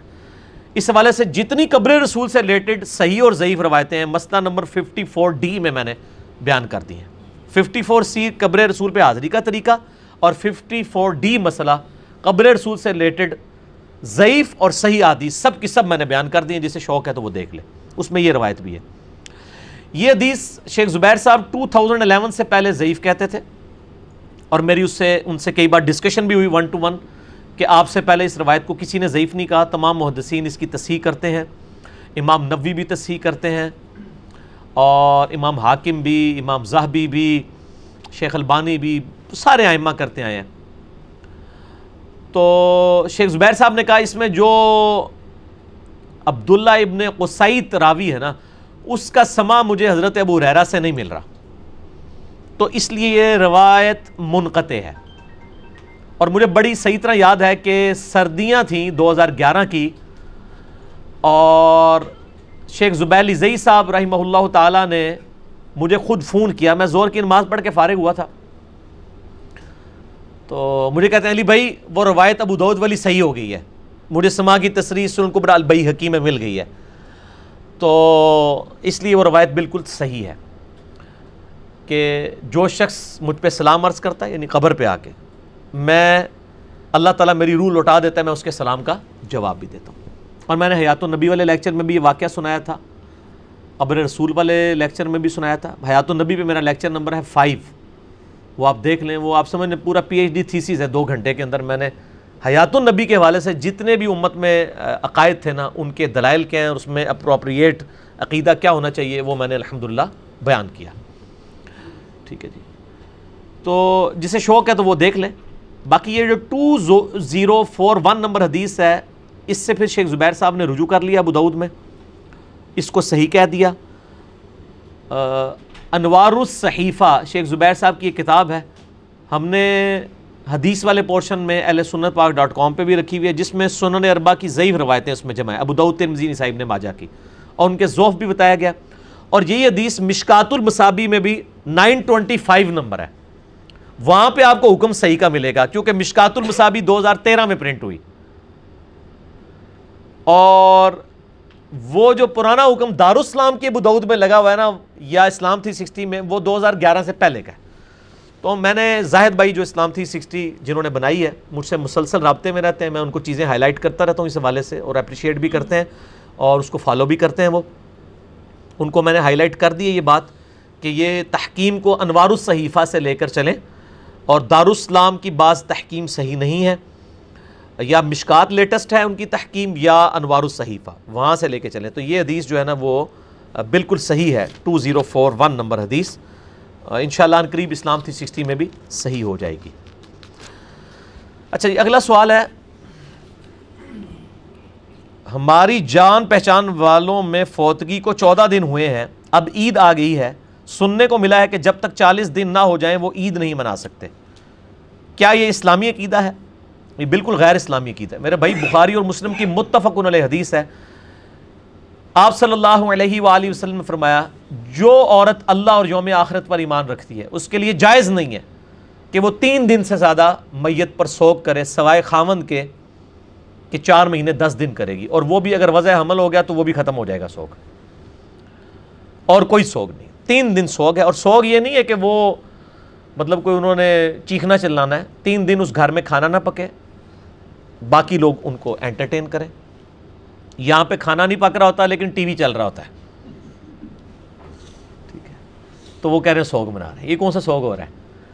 تو سوگ 3 دن سے زیادہ نہیں ہے، اور یہ پہلی شبرات، پہلی عید، یہ لوگوں کی بنائی ہوئی چیزیں ہیں، اس کی کوئی اثر نہیں ہے، 3 دن سے زیادہ سوگ نہیں۔ اور میں آپ کو صحیح بخاری میں ایک بڑی حیران کن حدیث بتاؤں، سیدہ ام حبیبہ جو امہات المومنین سے ہیں رضی اللہ عنہا، حضرت معاویہ رضی اللہ تعالیٰ عنہ کی بہن ہے، ان کا جب باپ ابو سفیان رضی اللہ تعالیٰ عنہ فوت ہوئے، 3 دن جب گزر گئے نا، تو سیدہ ام حبیبہ نے اپنے جسم پہ لا کے رنگدار خوشبو ملی، تو عورتوں نے کہا آپ کا تو باپ فوت ہوا ہے، انہوں نے کہا میں نے اسی لیے یہ خوشبو ملی ہے تاکہ تمہیں بتاؤں کہ نبی علیہ السلام نے فرمایا تھا جو عورت اللہ اور یوم آخرت پر ایمان رکھتی ہے وہ 3 دن سے زیادہ سوگ نہیں کرے گی کسی کے اوپر۔ میرا باپ مرا تھا، 3 دن پورے ہوئے تو میں نے سوگ کے ختم ہونے کا اعلان کیا ہے۔ یہ اکثر لوگ کہتے ہیں نا کہ جی وہ علی جان بوجھ کے اس طرح کے کام کرتا ہے، یہ جان بوجھ کے اس طرح کے کام کرنا امہات المومنین کی سنت ہے، تاکہ آپ جیسے جاہلوں کو دین سکھایا جائے۔ ورنہ ان کو ضرورت تھی کہ ایک بندے کا باپ مرا ہوا ہے، ضروری اس نے سب کے سامنے خوشبو ملنی ہے رنگ والی، اور اعلان کرنا ہے کہ ہاں جی گواہ ہو جاؤ کہ 3 دن پورے ہو گئے ہیں۔ آج کے دور کے لوگ تو اسے بد اخلاقی سمجھیں گے، ہمارے معاشرے میں بد اخلاقی ہے بھی ہے، لیکن جب دین سکھانا ہوگا نا تو آپ نے ہر وہ کام کرنا ہے جس کے ذریعے لوگوں کو دین سکھایا جائے۔ تو اسی طریقے سے میری طرف سے اگر کوئی ایسی بات نکلتی ہے تو مجھے آپ اس ٹائٹل پہ سمجھے کہ میں لوگوں کو دین سکھا رہا ہوں، تو میری بات کو اسی پیرائے میں لینا چاہیے کہ میں جب یہ بات کرتا ہوں، اعلانیہ کسی کی غلطی ہائی لائٹ کرتا ہوں کسی معاملے میں یا کوئی چیز کرتا ہوں، تو وہ میرے منصب اور پوسٹ کا تقاضا ہے دعوت و تبلیغ کے حوالے سے۔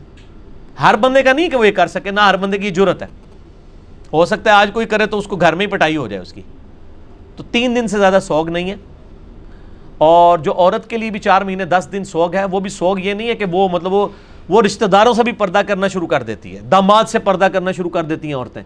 بھائی جو پردہ آپ کا سوگ سے پہلے تھا وہی سوگ کے بعد ہے، داماد سے پہلے بھی نہیں تھا بعد میں بھی نہیں ہے۔ سوگ کا مطلب یہ ہے کہ وہ عورت گھر سے باہر نہیں نکلے گی، کسی خوشی کی ایکٹیویٹی میں حصہ نہیں لے گی. اگر اس گھر میں بھی اگر کوئی خوشی کی ایکٹیویٹی آتی ہے تو وہ پوسٹ پون کر دیں، الا یہ کہ بہت بیمار ہو جائے اور اس کو ہاسپٹل لے کے جانا پڑ جائے، وہ علیحدہ بات ہے. سوگ کا مطلب یہ ہے کہ کسی خوشی کی ایکٹیویٹی میں نہیں رہے گی وہ، بلکہ وہ اسی طریقے سے 4 مہینے 10 دن اپنے گزارے گی. البتہ اگر وہ پریگنٹ ہے، ڈلیوری ہو جاتی ہے، ڈلیوری ہوتے ہی اس کا سوگ بھی ختم ہو جائے گا، چاہے اسی دن ڈلیوری ہو جائے. 40 دن کے بعد وہ نیا نکاح بھی کر سکتی ہے اس کیس میں، اس کیس میں.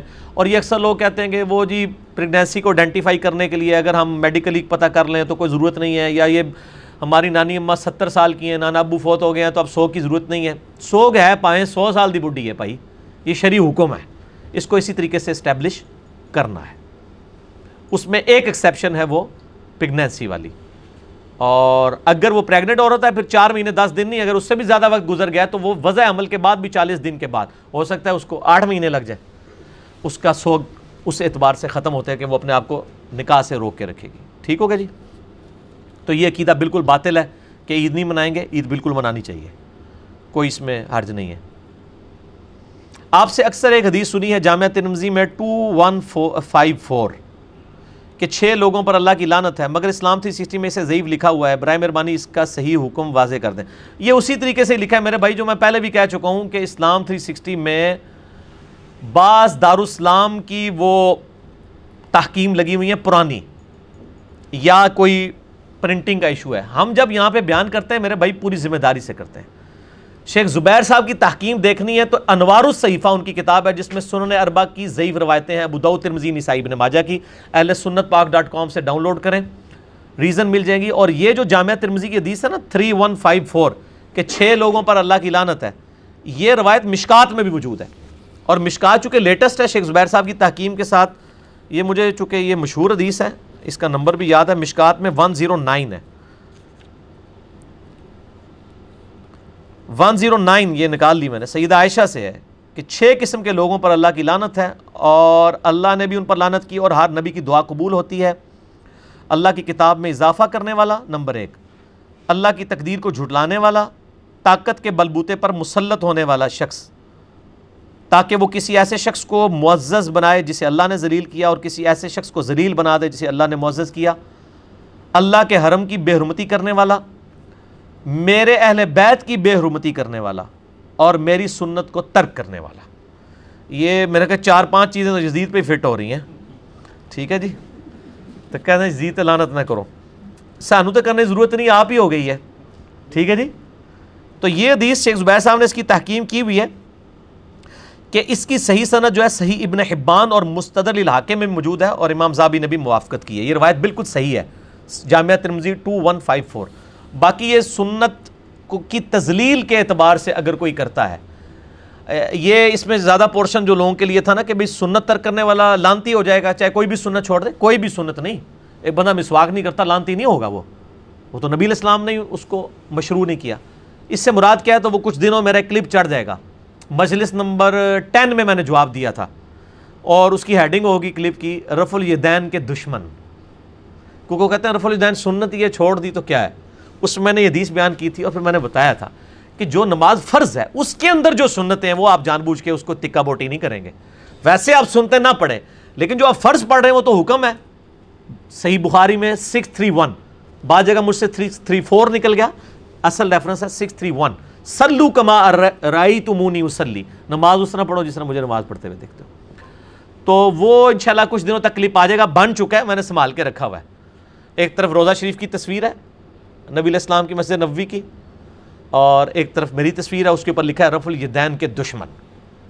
اور اس ویسے پیلی جوتیاں بھی پہنیں گے، مسواکیں بھی لگائیں گے ادھر، ٹھیک ہے، پگڑیاں بھی پہنیں گے. رفع الیدین پہ آ گئے ہوں گے، سنت ہی ہے نا. رفع الیدین پگڑی سے 100 گنا بڑی سنت ہے، وہ چھوڑ رہے ہیں.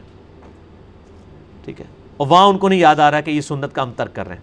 تو یہ 6 لوگوں پر اللہ کی لعنت، اس میں ایک یہ ہے کہ میرے اہل بیت کی تذلیل کرنے والا، اور طاقت کے بلبوتے پہ قبضہ کرنے والا، اور ذلیل کو عزت والا بنانے والا، عزت والے کو ذلیل بنانے والا. یہ آپ دیکھ لیں کدھر کدھر آل امیہ کے اوپر فٹ ہوتی ہیں. یہ بیسیکلی آئی ان کے بارے میں تھی ساری سنت بھی ان لوگوں نے بدلی، کتنی بڑی بڑی سنتیں بدل دی انہوں نے. ٹھیک ہے، وہ تو علیحدہ ایک ٹاپک ہے، میرا ریسرچ پیپر 5B پڑھ لیں، واقعہ کربلا کا حقیقی پس منظر 72 صحیح الاسناد احادیث کی روشنی میں. آج دکھائیں گے نہیں کیمرے میں کیونکہ یہ پھر وہ چڑ بھی جاتے ہیں نا، اتنی بار دکھایا نا، بس کرو یار چھوڑ دو. ٹھیک ہو گیا جی، یہ سوال بھی ہو گیا. ایک بندے نے اعتراض کیا ہے کہ اللہ تعالیٰ تو عبادت کرنے سے پاک ہے، تو اللہ تعالیٰ جو فرماتا ہے کہ وہ درود پاک پڑھتا ہے تو اس کے فرشتے بھی پڑھتے ہیں، تو پھر یہ عبادت اللہ تعالیٰ کیوں کرتا ہے؟ ٹیکنیکل سوال ہے، بالکل صحیح ہے، میرا اس کے اوپر آلریڈی کلپ چڑھا ہوا ہے. کیا درود ابراہیمی پڑھنا گناہ ہے؟ ایک مکتبہ فکر کہتا ہے درود ابراہیمی پڑھنا گناہ ہے. ہاں جی، کیونکہ وہ کہتے ہیں ہمارے مولویوں نے جو درود سکھائے ہیں وہ پڑھا کریں. درود ابراہیمی تو بخاری مسلم میں نبی علیہ السلام نے سکھایا ہے. تو لیکن میں تو نہ میں وابی نہ میں بابی، میں ہوں مسلم علم و کتابی. تو یہ جواب سن لیں، یہ بات بالکل ٹھیک لکھی ہے کہ درود شریف عبادت ہے، کیونکہ درود دعا ہے. ابو داؤد ترمذی ابن ماجہ کی حدیث ہے الدعاء هو العبادہ، دعا ہی تو عبادت ہے. درود شریف نبی علیہ السلام کے حق میں دعا ہے، اے اللہ اپنی رحمت اور سلامتی نبی علیہ السلام کے اوپر بھیج. اللہم صلی علی محمد وعلی آل محمد. جامعہ ترمذی میں صحیح حدیث ہے مولا علی علیہ السلام سے کہ وہ کنجوس ہے شخص جس کے سامنے میرا ذکر ہو اور مجھ پر درود نہ پڑھے. اور سن نسائی میں حدیث ہے کہ زید ابن خارجہ کو نبی علیہ السلام نے فرمایا درود کو اپنی دعاؤں میں لازم کر لو اور مجھ پہ پڑھا کرو اللہم صلی علی محمد وعلی آل محمد. تو درود شریف اللہ ہی کی عبادت ہے، اس لیے کہ اللہ سے آپ دعا مانگ رہے ہیں. اچھا، اب اللہ جب دعا کر رہا ہے تو اللہ کس سے دعا مانگے گا؟ کسی سے بھی نہیں. میں تو اللہ سے کہتا ہوں اللہم صلی علی محمد، اے اللہ محمد صلی اللہ علیہ وآلہ وسلم پہ رحمت کا نزول فرما. تو میں کس سے کہہ رہا ہوں؟ اللہ سے. اللہ کس سے کہے گا؟ اپنے آپ سے ہی نا. اپنے آپ سے کہے گا نہیں، وہ بھیج دے گا. تو اللہ کا درود پڑھنا یہ ہے کہ اللہ کہتا ہے کہ میں نے اپنے نبی پر اتنی رحمت کی، میں نے اپنے نبی کے اتنے درجات بلند کر دیے. اللہ یہ کر دیتا ہے، یہ ہے اللہ کا درود. فرشتے اور ہم صرف دعائیں کرتے ہیں، یا جنات دعائیں کرتے ہیں، اللہ وہ دعائیں ڈائریکٹ پوری کر رہا ہوتا ہے. یہ جو آیت ہے آیت درود، ان اللہ وملائکتہ یصلون علی النبی، سورۃ الاحزاب آیت نمبر 56. اس کے کانٹیکسٹ میں صحیح بخاری کے اندر حدیث ہے 3370 اور 4797، صحیح مسلم میں 908 ہے کہ آپ صلی اللہ علیہ وآلہ وسلم نے درود ابراہیمی تعلیم فرمایا. اور بخاری میں 3370 جو طریق ہے، یہ والا طریق، اس میں ہے کہ صحابہ نے پوچھا ہم نے آپ پر سلام تو سیکھ لیا، السلام علیکہ ایھا النبی، ہمیں درود بھی سکھائیں کہ ہم آپ اور آپ کے اہل بیت پہ پڑھیں، جس سے میں نے کہا تھا کہ اہل بیت پر یہ درود ہے. آل محمد سے مراد اہل بیت ہے. صحیح بخاری 3370، جس میں میرا کلپ بھی پچھلی دفعہ آیا. کیا یہ کھلا تضاد نہیں ہے؟ ٹھیک ہے جی. تو اس میں نے کلیریفیکیشن دی تھی. تو یہ درود ابراہیمی جو ہم نماز میں پڑھتے ہیں، اللہم صلی علی محمد وعلی آل محمد کما صلیت علی ابراہیم وعلی آل ابراہیم انک حمید مجید آنورڈ، یہ آپ صلی اللہ علیہ وآلہ وسلم نے تعلیم فرمایا. آیت درود جو ہے سورۃ الاحزاب آیت نمبر 56، اس کے کانٹیکسٹ میں اسلام کی جو پہلی تفسیر ہے وہ تفسیر ابن جریر طبری کی ہے. حافظ ابن کثیر نے تفسیر ابن کثیر میں چھاپا مارا ہے اس کا. ابن کثیر تو 774 ہجری میں فوت ہوئے ہیں نا، یہ 310 ہجری میں فوت ہوئے ہیں. یہ پہلے 300 سال میں آتے ہیں کیونکہ نبی علیہ السلام کی وفات 11 ہجری میں ہوئی. ابن جریر طبری، اسلام کی پہلی تفسیر، انہوں نے آیت درود کے کانٹیکسٹ میں لکھا ہے کہ یہ جو آیا کہ اللہ بھی درود پڑھتا ہے، اس سے مراد کیا؟ انہوں نے کہا ورڈ بائی ورڈ ان کے الفاظ ہیں، مجھے یاد ہے کہ اللہ تعالی کے فرشتے اور ایمان والے نبی علیہ السلام کے لیے دعائے رحمت کرتے ہیں اور اللہ تعالیٰ اپنے نبی پر رحمت فرماتا ہے. یہ اللہ کا درود ہے. اور فرشتوں نے اور انسانوں کا درود کیا ہے؟ دعا کرنا. اور اللہ کا درود کیا ہے؟ اس دعا کو پورا کر دینا. اچھا، اب بعض لوگ کہتے ہیں درود ابراہیمی ناقص ہے، اس میں میرا کلپ ہے، لاکھوں لوگ دیکھ چکے ہیں. کیا درود ابراہیمی پڑھنا گناہ ہے؟ درود ابراہیمی ناقص نہیں ہے.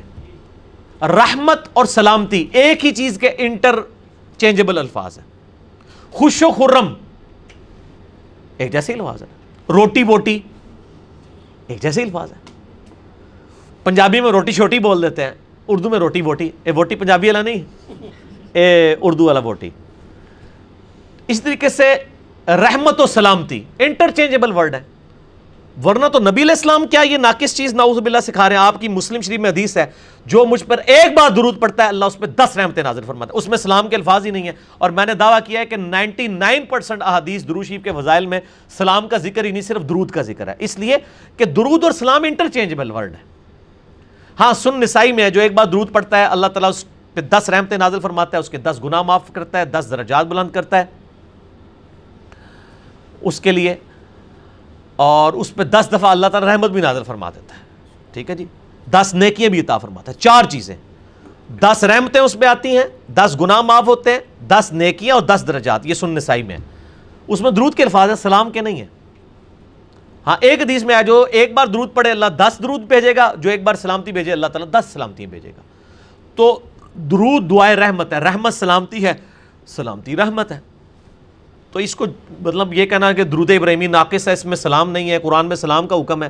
میرے بھائی جو قرآن میں سلام کا حکم ہے وہ سلام ہمیں سکھا بھی دیا گیا ہے. وہ ہر نماز میں مسلمان پڑھتا ہے السلام علیکہ ایھا النبی. بخاری مسلم کھول کے دیکھیں کہ یہ سلام ہے وہ. ٹھیک ہو گیا جی. تو اللہ کا درود پڑھنا کیا ہے؟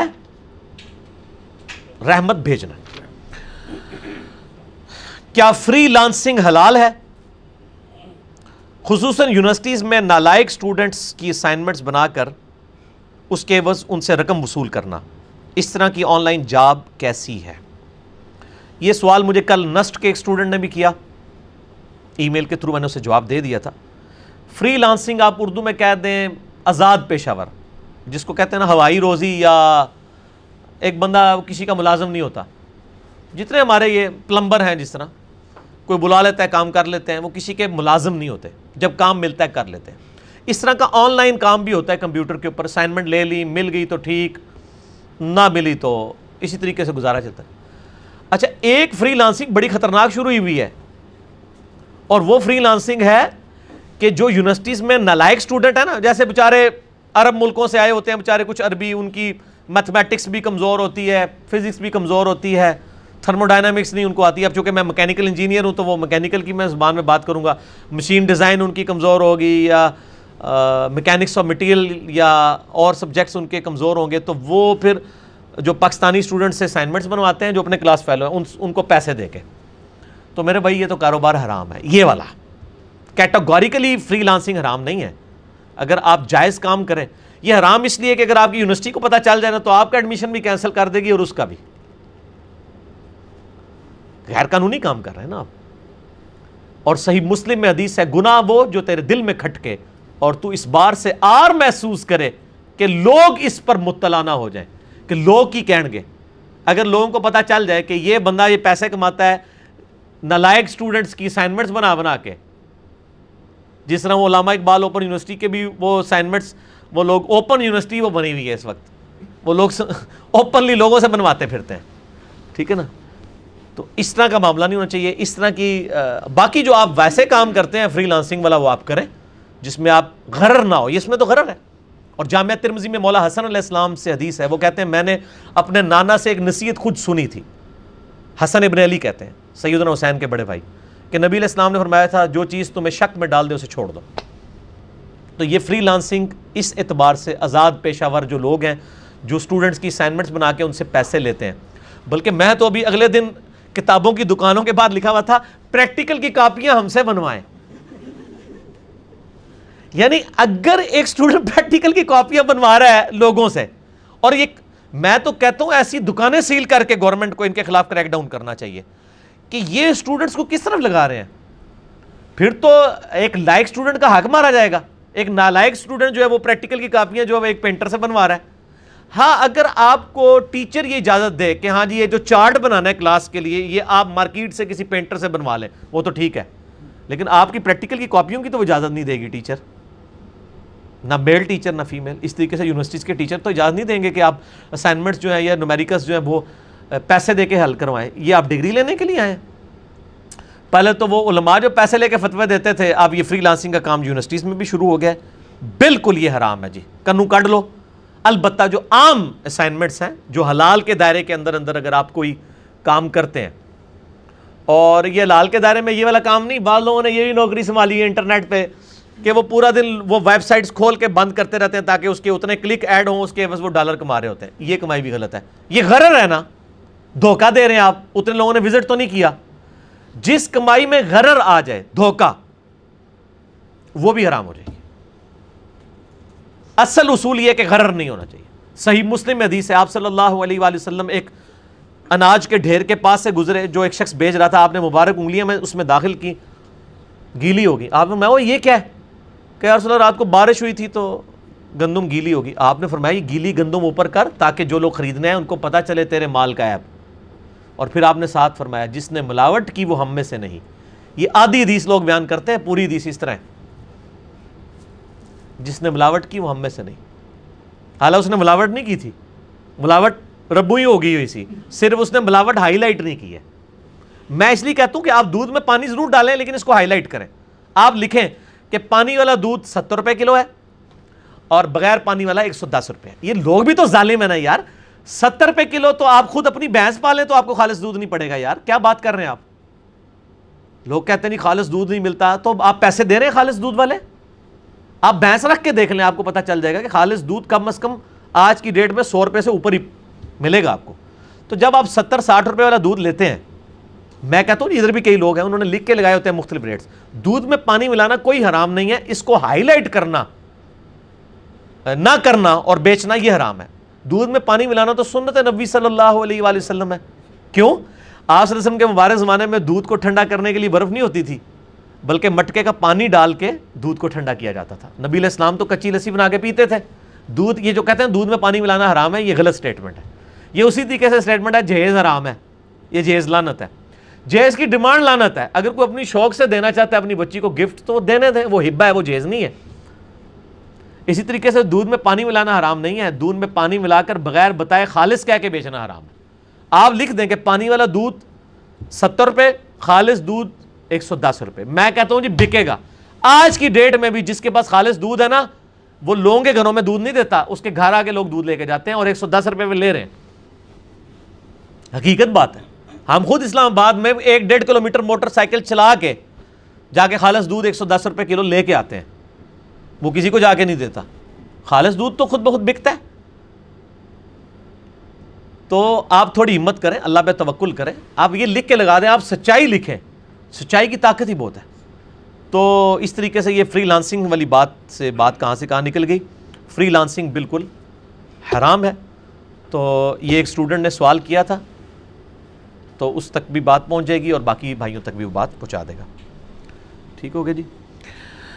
کیا اندھے شخص کی امامت درست ہے؟ بعض حنفی علماء اسے مکروہ جانتے ہیں. اس حوالے سے آپ کا کیا خیال ہے؟ امامت کی شرائط بھی بیان کر دیں.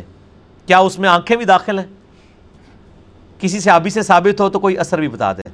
یار امامت کی شرائط میں آنکھیں داخل نہیں تھی، لیکن علماء نے وہ کچھ داخل کر دیا ہے کہ جو داخل نہیں تھا. مثلا آپ کئی مسجدوں میں دیکھیں گے لکھا ہوتا ہے کہ اس مسجد کا امام صرف حنفی بریلوی ہو سکتا ہے. یہ بھی امامت کی شرائط میں انہوں نے داخل کیا ہوتا ہے. جو اعلیٰ حضرت امام رضا بریلوی صاحب کے عقیدے رکھتا ہو، اس مسجد کا امام صرف حنفی دیوبندی ہو سکتا ہے. یہ مسجدوں میں لکھ کے لگایا ہوا انہوں نے. تو یہ امامت کی شرائط وہ ہیں جو علماء نے، بزرگوں نے سکھائی ہیں. لیکن نہ میں وابی نہ میں بابی، میں ہوں مسلم علم و کتابی. میں بابوں کا ماننے والا نہیں، علم و کتابی مسلم ہوں. تو ہم تو یہ بات بتائیں گے کہ امامت کی 4 شرائط آئیں گے میرے بھائی صحیح مسلم میں. اس میں داڑھی بھی نہیں ہے شرط. یہ علماء کی بنائی ہوئی شرائط ہیں. وہ کہتے ہیں داڑھی دیکھیں نا گناہ کبیرہ ہے. داڑھی منڈانے گناہ کبیرہ چھوٹا ہے، جھوٹ بولنا گناہ کبیرہ بڑا ہے. ممبروں پہ چڑھ کے لمبی داڑھیوں کے ساتھ جو جھوٹ بول رہے ہیں ان کو تو آپ نے امام بنایا ہوا ہے. اس سے تو بہتر ہے کسی کلین شیپ کو آگے کھڑا کر لیں جو جھوٹ نہ بولتا ہو. انٹینسٹی دیکھیں نا کہ کس گناہ کی زیادہ ہے. امامت کی 4 شرائط ہیں، اس میں داڑھی نہیں ہے. آپ میرا یوٹیوب پہ بھی کلپ لکھیں کیا بغیر داڑھی والا امامت کروا سکتا ہے؟ بالکل کروا سکتا ہے. پہلی شرط آپ صلی اللہ علیہ وآلہ وسلم نے فرمایا قرآن کا علم سے زیادہ ہو. قرآن کا فہم بھی ہو، قرآن کی عربک بھی صحیح جانتا ہو. یہ نہیں ہے بات پڑھتا ہو اور وہ آپ اس کو امام کھڑا کر دیں، لحن جلی کرتا ہو. اگر قرآن میں برابر ہو، جس کے پاس سنت کا علم زیادہ ہو. سنت کا علم، پریکٹیکلی سنت تو کوئی داڑھی رکھنا جتنی بڑی سنت ہے، اس سے بڑی سنت سچ بولنا ہے. وہ علماء نہیں بول رہے. تو اگر آپ کہنا جی وہ چونکہ سنت میں داڑھی آ جائے گی، صرف داڑھی نہیں آتی تو داڑھی تو شروع ہو کے سنت داڑھی سے ختم ہوتی ہے یا پگڑی پہ ختم ہوتی ہے، اس سے بڑی سنتیں اور فرائض ہیں۔ سنت کا علم جسے زیادہ ہو اس میں بھی برابر ہو، جس نے پہلے ہجرت کی ہو یعنی سینئر ہو اسلام میں، چاہے عمر اس کی چھوٹی ہو، اس کے بعد اگر اس میں بھی برابر ہو پھر عمر میں جو بڑا ہو۔ عمر والی چوتھی چیز، اگر کوئی دین کے معاملے میں زیادہ سینئر ہے، عمر میں وہ چھوٹا ہے۔ بخاری مسلم میں آتا ہے معاذ ابن جبل کی عمر 6 سال تھی، وہ بڑے صحابہ کی امامت کرواتے تھے کیونکہ قرآن کا علم زیادہ تھا ان کے پاس۔ ٹھیک ہو گیا؟ قرآن کا علم، سنت کا علم، اس کے بعد ہجرت، اور اس کے بعد جو عمر میں، اس میں میرے بھائی آنکھیں کوئی شرط نہیں ہے، یہ علماء نے بنائی ہوئی ہیں۔ کل مجھے ایک ای میل آئی انڈیا سے، مجھے بڑا دکھ ہوا، یقین کریں وہ ای میل پڑھ کے۔ وہ بتا رہے تھے کہ جی اس طرح ایک بھائی تھے، انہوں نے اب دینی تعلیم بھی حاصل کر لی سب کچھ، اب ان کو کوئی امام مسجد رکھنے کے لیے تیار نہیں۔ اب ظاہر ہے کہ انہوں نے تو وہی ہنر سیکھا ہے، وہ کہہ رہے ہیں یہ نابینا ہے، اس کو ہم امامت نہیں دیں گے۔ تو کہتے ہیں بڑے دور دراز کے کسی گاؤں میں اسے امام رکھوایا مسجد کے اندر، جہاں لوگوں کے پاس اتنا علم نہیں ہے۔ شہروں میں تو لوگوں کے پاس علم ہے، یہ بھی علم نہیں ہے، جہالت ہے ان کے پاس۔ یہ بابی والا علم ہے، کتاب و سنت والا علم نہیں ہے۔ بخاری مسلم دونوں اٹھا کے دیکھیں، دونوں میں موجود ہے کہ نبی علیہ السلام نے ہجرت سے پہلے مدینہ شریف میں جس کو استاد بنا کے بھیجا وہ کوئی آنکھوں والا شخص نہیں تھا، نابینا تھا۔ کون؟ عبداللہ ابن ام مکتوم، جن کے والد سے عبس و تولی بھی نازل ہوئی بھی ہے۔ عبس و تولی نبی علیہ السلام کے اوپر گرفت کی گئی کہ اس نابینا کے آنے کے اوپر آپ نے تیوڑی کیوں چڑھائی، کافروں کو چھوڑے۔ ٹھیک ہے جی، تو یہ عبداللہ ابن ام مکتوم نابینا تھے۔ بخاری مسلم میں آتا ہے یہ استاد تھے صحابہ کے، انصار مدینہ کو انہوں نے ہی پڑھایا ہے۔ نبی علیہ السلام نے تو کئی سال بعد ہجرت کی ہے نا، یہ پڑھاتے تھے۔ اور سنن ابی داؤد میں موجود ہے یہ والی حدیث جو ہے نا، ابو داؤد والی، آپ کو مشکات میں امامت والے بیان میں بھی مل جائے گی، اور امامت کی شرائط والی بھی آپ کو پہلی جلد میں مشکات میں مل جائے گی۔ ابو داؤد میں حدیث موجود ہے، انس ابن مالک کہتے ہیں کہ نبی صلی اللہ علیہ وآلہ وسلم نے اپنا خلیفہ نماز پڑھنے کے لیے عبداللہ ابن ام مکتوم کو ہم پہ بنایا تھا۔ انس ابن مالک کا امام بھی عبداللہ ابن ام مکتوم، نابینا سے آپ، قرآن کا علم زیادہ تھا ان کے پاس۔ پھر یہ وہ لاجکس دیتے ہیں، وہ جی دیکھیں جی نابینا بندہ پاکی پلیتی کا دھیان نہیں کر سکتا، یہ نہیں کر سکتا، وہ نہیں کر سکتا۔ میرے بھائی آپ نے جو آنکھوں والے کھڑے کیے ہوئے ہیں، ان کی پاکی پلیتی کے اوپر آپ نے ویب کیم فٹ کیے ہوئے ہیں کہ یہ خیال کرتے ہیں کہ نہیں؟ اس طرح کہ آپ لیم ایکسکیوزز رکھیں گے؟ نابینا آدمی بھی پاکی پلیتی کا دھیان رکھ سکتا ہے، کیوں نہیں رکھ سکتا؟ کوئی مشکل کام نہیں ہے، صحابہ رکھتے تھے۔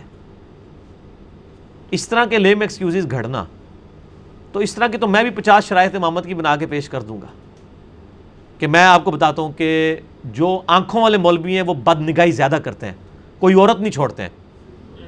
آپ دیکھ لیں، آپ بے پردہ عورتیں کہیں سے گزر رہی ہوں، آپ دیکھیں مولوی جو داڑھیوں والے آپ کو پہلے نظر آئیں گے ادھر دیکھتے ہوئے، الا ماشاء اللہ۔ تو میں یہ کہوں گا کہ نابینا سے ابھی زیادہ، یا نابینا آدمی زیادہ حقدار ہے، کم اس آنکھوں کے زنا تو نہیں کر رہا نا، ہاں جی ہوں لے لو میرے کو پکی، تو اسی تے ظاہری نجاست تو بچ رہے ہو، تو آڈے علماء وچ باطنی نجاست موجود ہے۔ ابھی میں یہ نہیں کر رہا کہ وہ اپنے سٹوڈنٹس کو یا میل سٹوڈنٹس کو وہ غلط نظر سے دیکھتے ہیں، میں تو وہ بات ہی نہیں کر رہا ابھی، وہ تو ایک علیحدہ سے چیپٹر ہے، وہ میں کھولتے ہی نہیں ہوں، اور کیا کچھ مدرسوں میں چیزیں رپورٹ ہو رہی ہوتی ہیں، وہ میرا خیال ہے میرا اتنا جملہ ہی بول دینا کافی، ان کو پتہ ہے۔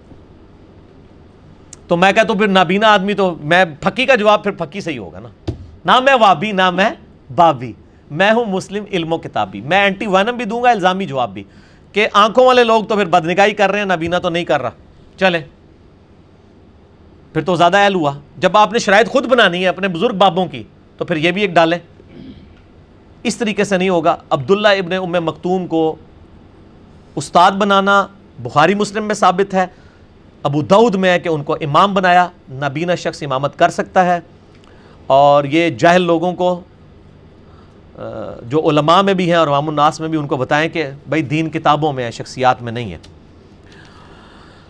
اچھا جی، آپ نے مجلس 13 میں کہا کہ نماز فرض کے بعد بلند آواز سے ذکر کرنا منع ہے، جبکہ بخاری مسلم میں تو بلند آواز سے ذکر فرض نماز کے بعد موجود ہے۔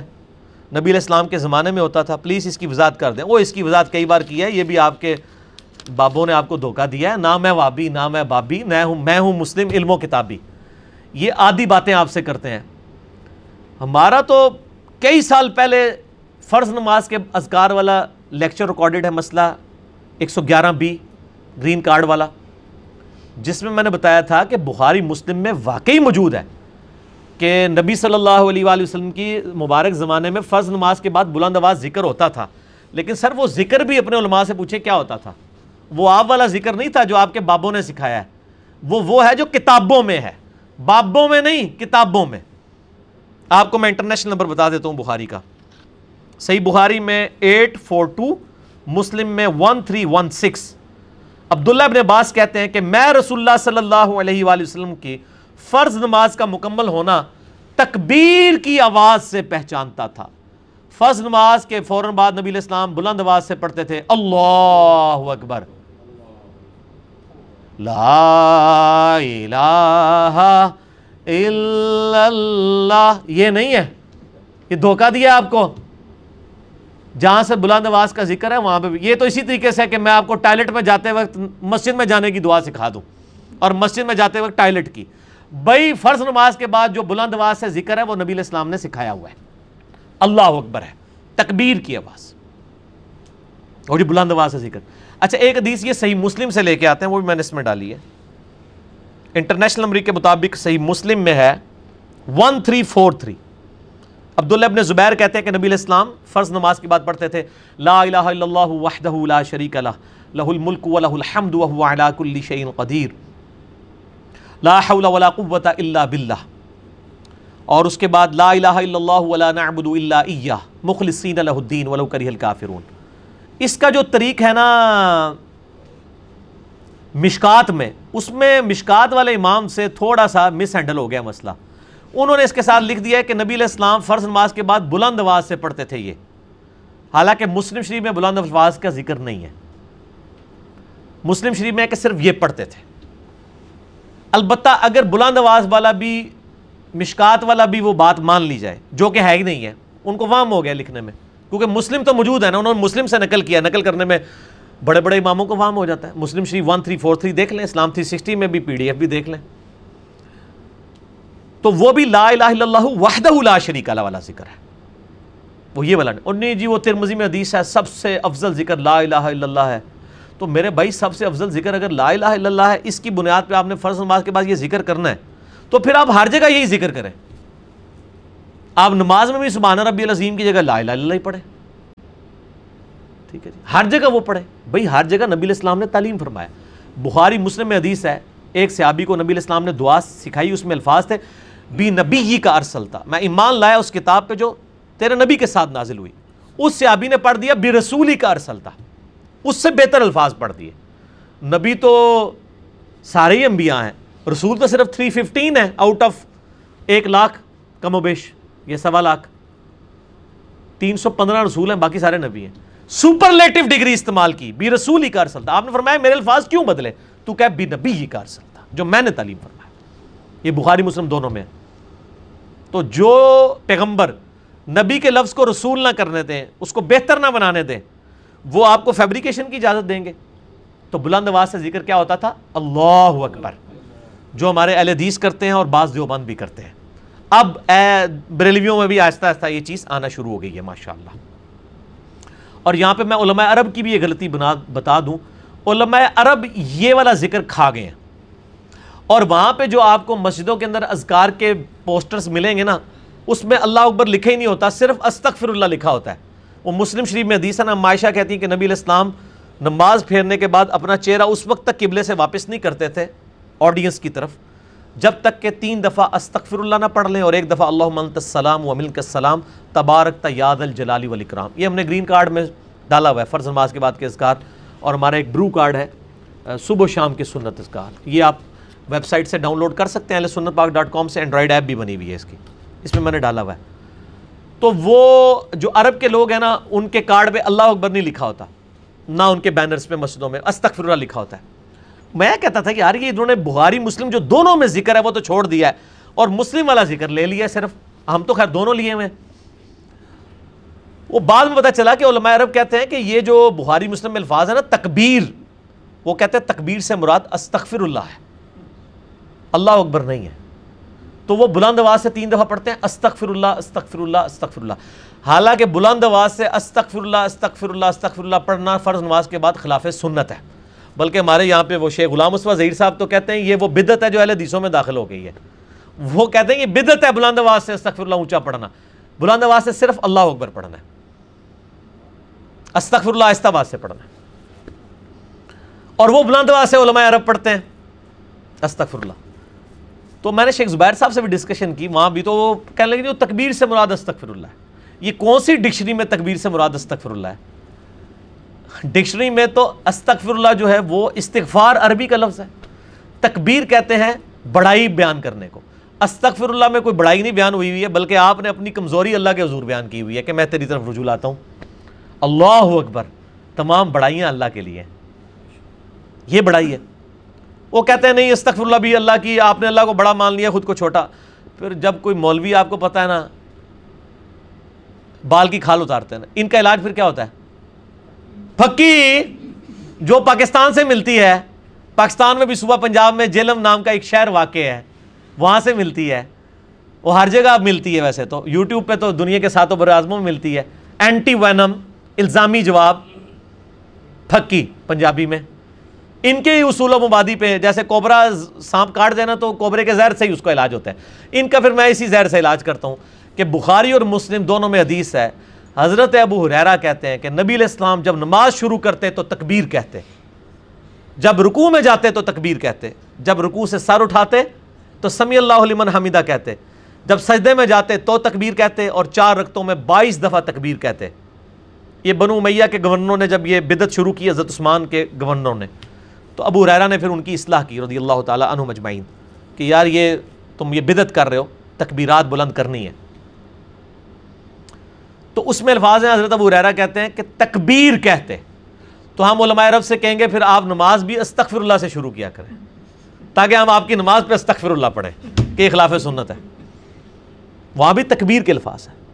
اچھا، اسی طریقے سے بریلوی اور دیوبندی اس حدیث کو دوسری طرف لے گئے. وہ ڈاکٹر طارق قادری صاحب کی ایک کتاب ہے منہاج السوی، اس میں انہوں نے کہا یہ حنفیوں کی مشکات المصابی ہے. اس میں انہوں نے لکھا رفع الیدین نہ کرنے کا بیان. اس میں پہلی حدیث یہ لے کے ہیں کہ حضرت ابو ہریرہ کہتے ہیں کہ نبی علیہ السلام جب نماز شروع کرتے تو اللہ اکبر کہتے، رکوع میں جاتے تو اللہ اکبر کہتے، اور آپ صلی اللہ علیہ وسلم اپنی وفات تک اسی طرح نماز پڑھتے تھے. اور اللہ کی قسم میں ابو ہریرہ تم سب سے زیادہ رسول اللہ کی نماز سے واقف ہوں. یہ تو آل امیہ کے گورنروں کو وہ نماز سکھا رہے تھے جنہوں نے وہ پہلی تکبیر اونچی کہتے تھے، باقی تکبیرات انہوں نے آہستہ کر دی تھی، تو ان کی بدعت کو ختم کرنے کے لیے.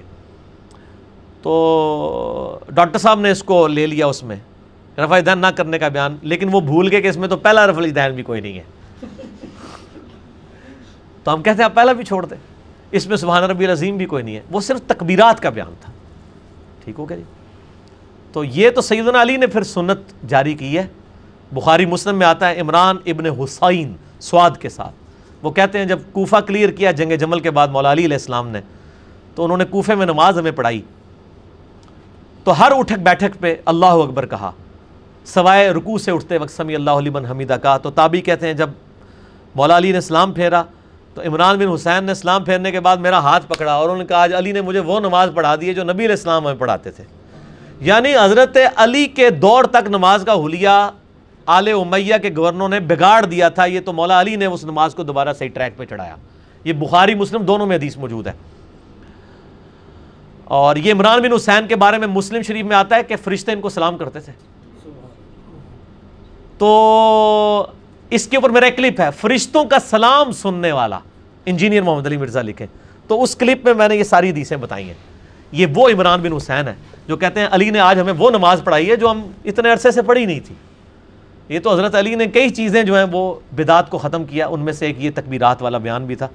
تو تکبیر کا جب ذکر آتا ہے تو پھر ساری باتیں آ جاتی ہیں. تو یہ فرض نماز کے بعد جناب یہ آپ کے بزرگوں والا ذکر نہیں ہے، یہ کتاب و سنت والا ہے.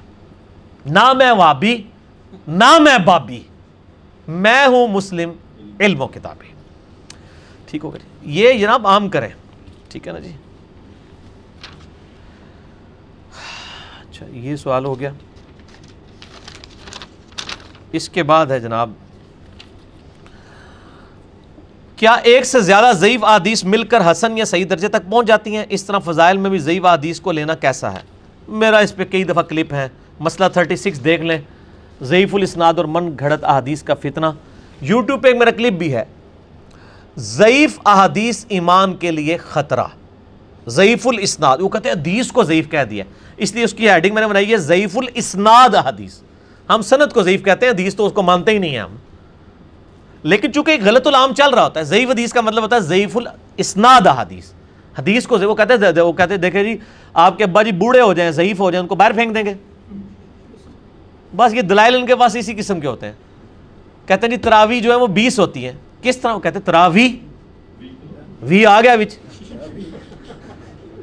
یہ اسی طرح کی ان کی دلیل ہوتی ہے کہ جی وہ دیکھیں بزرگ، یہ علماء کے باقاعدہ کلپ چڑھے ہیں، دیکھیں جی بزرگ ضعیف ہو جائیں ان کو باہر پھینک دیتے ہیں، وہ بزرگوں والا ضعیف ہو رہا ہے، اللہ کے بندو یہ ضعیف ہو رہا ہے، پنجابی والا فتنہ ہو رہا ہے، عربی والا فتنہ ہو رہا ہے، ٹھیک ہے جی۔ تو یہ خام خواہ انہوں نے یعنی لیم ایکسکیوزز ڈیوائز کیے ہوئے ہیں، شرم و حیا کرنی چاہیے اس طرح کے معاملات کرتے ہوئے کہ جی وہ ضعیف حدیثیں مل کے ہو جاتی ہیں۔ امام مسلم نے صحیح مسلم کے مقدمے میں کیٹاگوریکل مینشن کیا، میں نے ایچ ڈی کیمرے میں کئی دفعہ دکھایا، اس کلپ میں آپ دیکھ لیں۔ وہ کہتے ہیں حدیثیں جو ہے نا یا لی جاتی ہیں حلال و حرام کے لیے، نمبر 1، یا امر بالمعروف و نہی عن المنکر کے لیے، یا نمبر 3 الترغیب و ترہیب، ترغیب دلانے کے لیے یا برے کاموں سے روکنے کے لیے۔ وہ کہتے ہیں تینوں کیٹیگری میں احادیث نہیں لی جائیں گی جو صحیح نہ ہو، کیونکہ یہ دین کا معاملہ ہے، امام مسلم لکھا۔ باقی کہنا ضعیف جمع ضعیف جمع ضعیف حسن ہو جاتی ہے، ہاں جی ہو جاتی ہے اگر آپ کی مرضی کی ہو، دوسرے کی نہیں ہوتی۔ ان سے پوچھے 10 سے زیادہ ضعیف حدیثیں موجود ہیں کہ چوتھے دن قربانی ثابت ہے، کیا حنفی مان لیں گے؟ میں بھی نہیں مانتا ہوں، میں بھی کہتا ہوں قربانی 3 دن ہے۔ تو ان کے مطلب کی ہوتی تو انہوں نے کہنا تھا اتنی ضعیف ہے، وہ کہتے ہیں نہیں دیکھیں نا کئی کمزور بندے مل کے ایک طرف رسا پکڑ کے کھینچیں اور ایک طرف طاقتور ہو تو کھینچ ہی لیں گے۔ یہ یقین کریں انہوں نے باقاعدہ دلائل لکھے ہوئے ہیں انہوں نے دین کو جو ہے نا وہ کشتی بنائی ہوئی ہے، اور واقعی دین کے ساتھ کشتی کر رہے ہیں یہ۔ تو لو جی اے کام چنگا جی ویسے آئس کریم والا، یہ مطلب سموسے تو دستبردار ہو جاؤ، دستبردار ہو گے تو عثمان میں پھر تمہیں آئس کریم کھلاون گے، ٹھیک ہو گیا جی۔ اچھا جی، تو یہ جی وہ ضعیف جمع ضعیف جمع ضعیف برابر ہے صحیح اگر آپ کے فرقے کی ہو، اگر دوسرے فرقے کی ہوگی تو آپ اصول بھول جائیں گے۔ ہمارے نزدیک تو یہ فارمولہ ہی جعلی ہے، ہم کہتے ہیں ضعیف جمع ضعیف جمع ضعیف پکی ضعیف۔ اہل حدیث مان لیں گے 22 ضعیف روایتیں رفع الیدین کی ترک کے اوپر موجود ہیں؟ نہیں، لیکن چوتھے دن قربانی کو لے کے چل رہے ہوں گے۔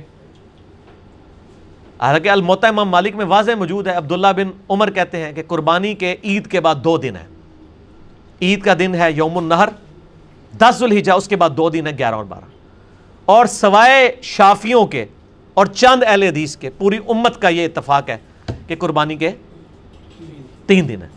میں آپ کو دوں ہمارے جیلم شہر سے نا قربانی کے انہوں نے نا 4 دن کے اوپر نا ایک رسالہ میں مضمون لکھا، اور انہوں نے لکھا کہ شیخ عبدالقادر جیلانی بھی کہتے ہیں کہ قربانی کے 4 دن ہیں غنیت الطالبین میں۔ اچھا، وہ کسی پڑھ لکھے بندے نے وہ پڑھ لیا مضمون، کو بابی نہیں سی، نہ میں وابی نہ میں بابی، میں ہوں مسلم علم و کتابی۔ وہ کسی علم و کتابی بندے نے جو ہمارے لیکچر میں آتا تھا اس نے وہ کہیں مضمون پڑھا، سیکھ پا ہوا نا، وہ اہل حدیث کی اس مسجد میں پہنچ گیا، کہنا میں انہوں نہیں چھڑنا علی صاحب، میں کیا ہوا ہے؟ کہتا ہے جی باقی کتابیں تو منو والے نہیں پتا، غنیت الطالبین تو میرے گھر میں پڑھی ہوئی تھی، میں نے جب وہ غنیت الطالبین کھول کے پڑھی ہے تو شیخ عبدالقادر جیلانی نے امام شافعی کا موقف لکھا ہے کہ وہ 4 دن قربانی کے قائل ہیں۔ اس کے بعد شیخ عبدالقادر جیلانی نے لکھا ہے کہ یہ تو امام شافعی کا موقف ہے، باقی پوری امت کا 3 دن ہے، اور شیخ عبدالقادر جیلانی بھی 3 دن کے قائل ہیں۔ وہ تو انہوں نے 4 دن کے رد کے اوپر لکھا ہوا ہے، اور انہوں نے کیا لکھا ہے کہ شیخ عبدالقادر جیلانی میں 4 دن لکھ دیا۔ یہ اسی طریقے سے کوئی کہ جی شیطان جی اتنی بزرگ ہیں کہ شیطان کا نام تو قرآن میں بھی لکھا ہوا ہے، تو قرآن میں نام بزرگی کے طور پہ لکھا ہوا ہے شیطان کا رد کے لیے۔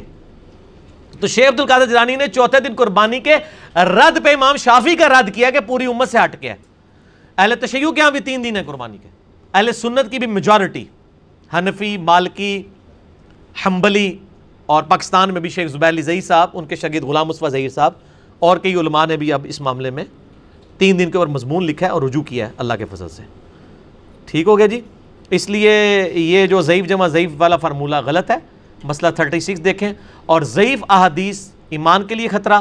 اور ایک اور میرا کلپ ہے, ضعیف احادیثیں کتابوں میں کیوں. وہ کہتے ہیں جی کتاب میں تو آ گئی ہے نا, حدیث تو حدیث ہوتی ہے چاہے اصلی ہو یا جعلی, ڈگری تو ڈگری ہوتی ہے چاہے اصلی ہو جعلی, کتابوں میں تو آ چکی ہے نا. پھر میں نے بتایا کتابوں میں کیوں لکھی, تو وہ کلپ آپ دیکھیں. باقی انشاءاللہ آئس کریم کے وقفے کے بعد اس کو بند کریں. ٹھیک ہوگا جی. ہاں جی, آئس کریم کے وقفے کے بعد. اگر انبیاء کرام علیہ السلام معصوم ہوتے ہیں تو قرآن حکیم میں ان کی غلطیوں کا ذکر کیوں کیا گیا ہے؟ آخر عصمت انبیاء کا صحیح عقیدہ کیا ہے؟ بہت امپورٹنٹ سوال ہے. یہ اتنا امپورٹنٹ ہے کہ اس پہ میں نے 3 گھنٹے کا لیکچر ریکارڈ کروایا. مسئلہ 88A اور 88B, عصمت انبیاء کے عقیدے پہ شبہات کا تحقیقی جائزہ. ایک عصمت انبیاء کا یعنی نبیوں کے معصوم ہونے کا عقیدہ وہ ہے جو پبلک میں رائج ہے کہ شاید نعوذ باللہ انبیاء روبوٹ ہوتے ہیں, ان سے غلطی ہو ہی نہیں سکتی, ان کے اندر غلطی کا مادہ ہی موجود نہیں ہوتا. اگر مادہ موجود نہ ہو تو انبیاء کی افضلیت ہم پر لازم نہ آئے.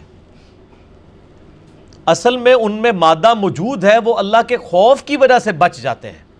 یہ ہے ان کی کوالٹی. ٹھیک ہو گیا جی. اور یہ وہ کوالٹی ہے جس کی وجہ سے انسان بھی فرشتوں سے افضل ہو جاتا ہے. تو انبیاء کرام کا معصوم ہونا علیہ السلام, اس سے مراد یہ ہے کہ انبیاء گناہ نہیں کرتے.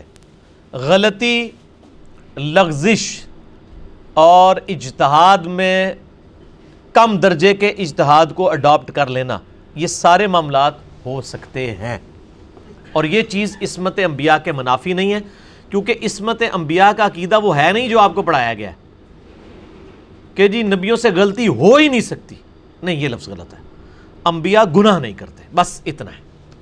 غلطی لغزش ہو سکتی ہے, اور انبیاء کرام علیہ السلام کی لغزشیں قرآن میں ہائی لائٹ ہوئی ہیں. حضرت آدم علیہ السلام کی غلطی کم از کم 7 دفعہ بیان ہوئی, جو انہوں نے وہ جنتی کھانا کھانے سے منع کیا گیا تھا انہوں نے کھا لیا.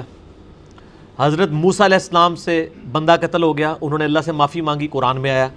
حضرت نوح علیہ السلام نے ایک پیغمبر ہوتے ہوئے ایک کافر بیٹے کے حق میں دعا کر دی, حالانکہ بالکل واضح ہے کہ نہیں کرنی, انہوں نے بھی معافی مانگی. حتیٰ کہ قرآن میں آیا نوح تم جاہلوں میں سے مت ہو. اتنے سخت الفاظ ہیں. اسی طریقے سے حضرت یونس علیہ السلام پہ تو ایسا عذاب آیا کہ سورۃ الصافات میں آیا کہ یونس اگر معافی نہ مانگتا تو مچھلی کے پیٹ سے اس دن نکالا جاتا جس دن مردے قبروں سے نکلیں گے.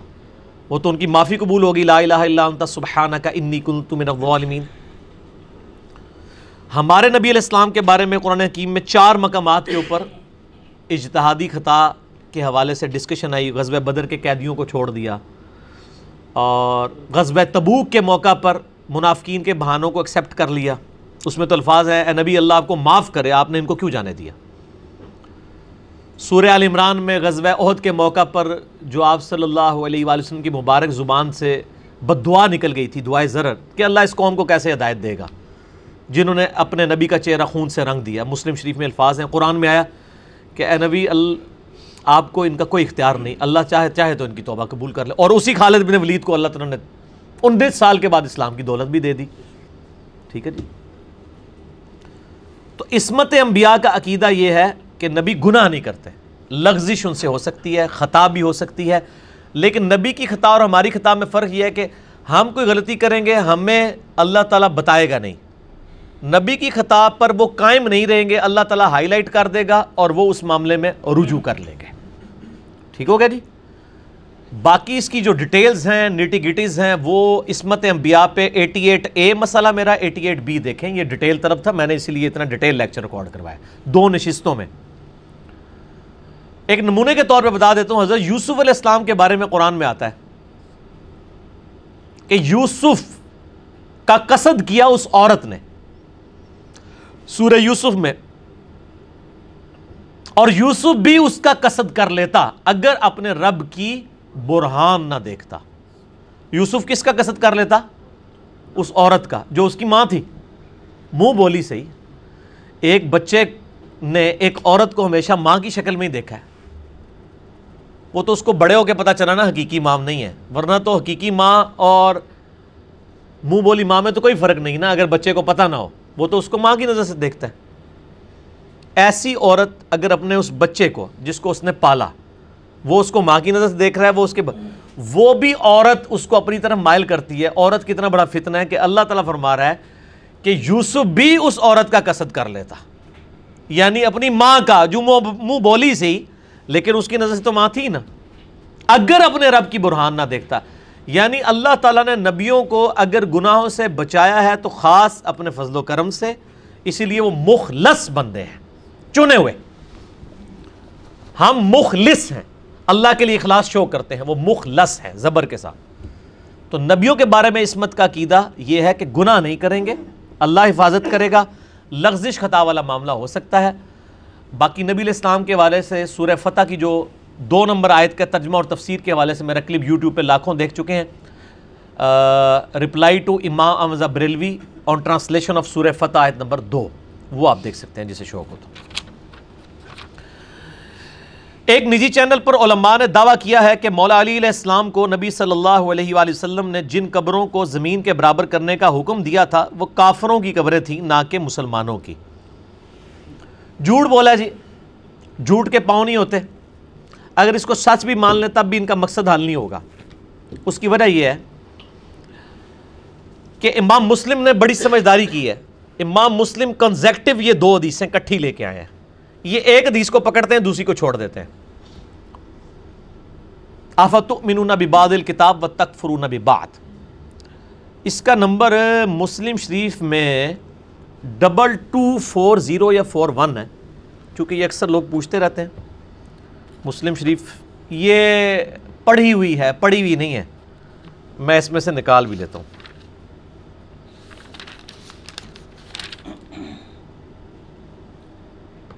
ہاں جی، یہ دیکھ لیں جناب، 2240 ٹھیک ہوگا جی، اور اس سے پہلے ہے 2239، یہ کنٹینیوس آگے حدیث چل رہی ہیں۔ اس میں الفاظ یہ ہیں،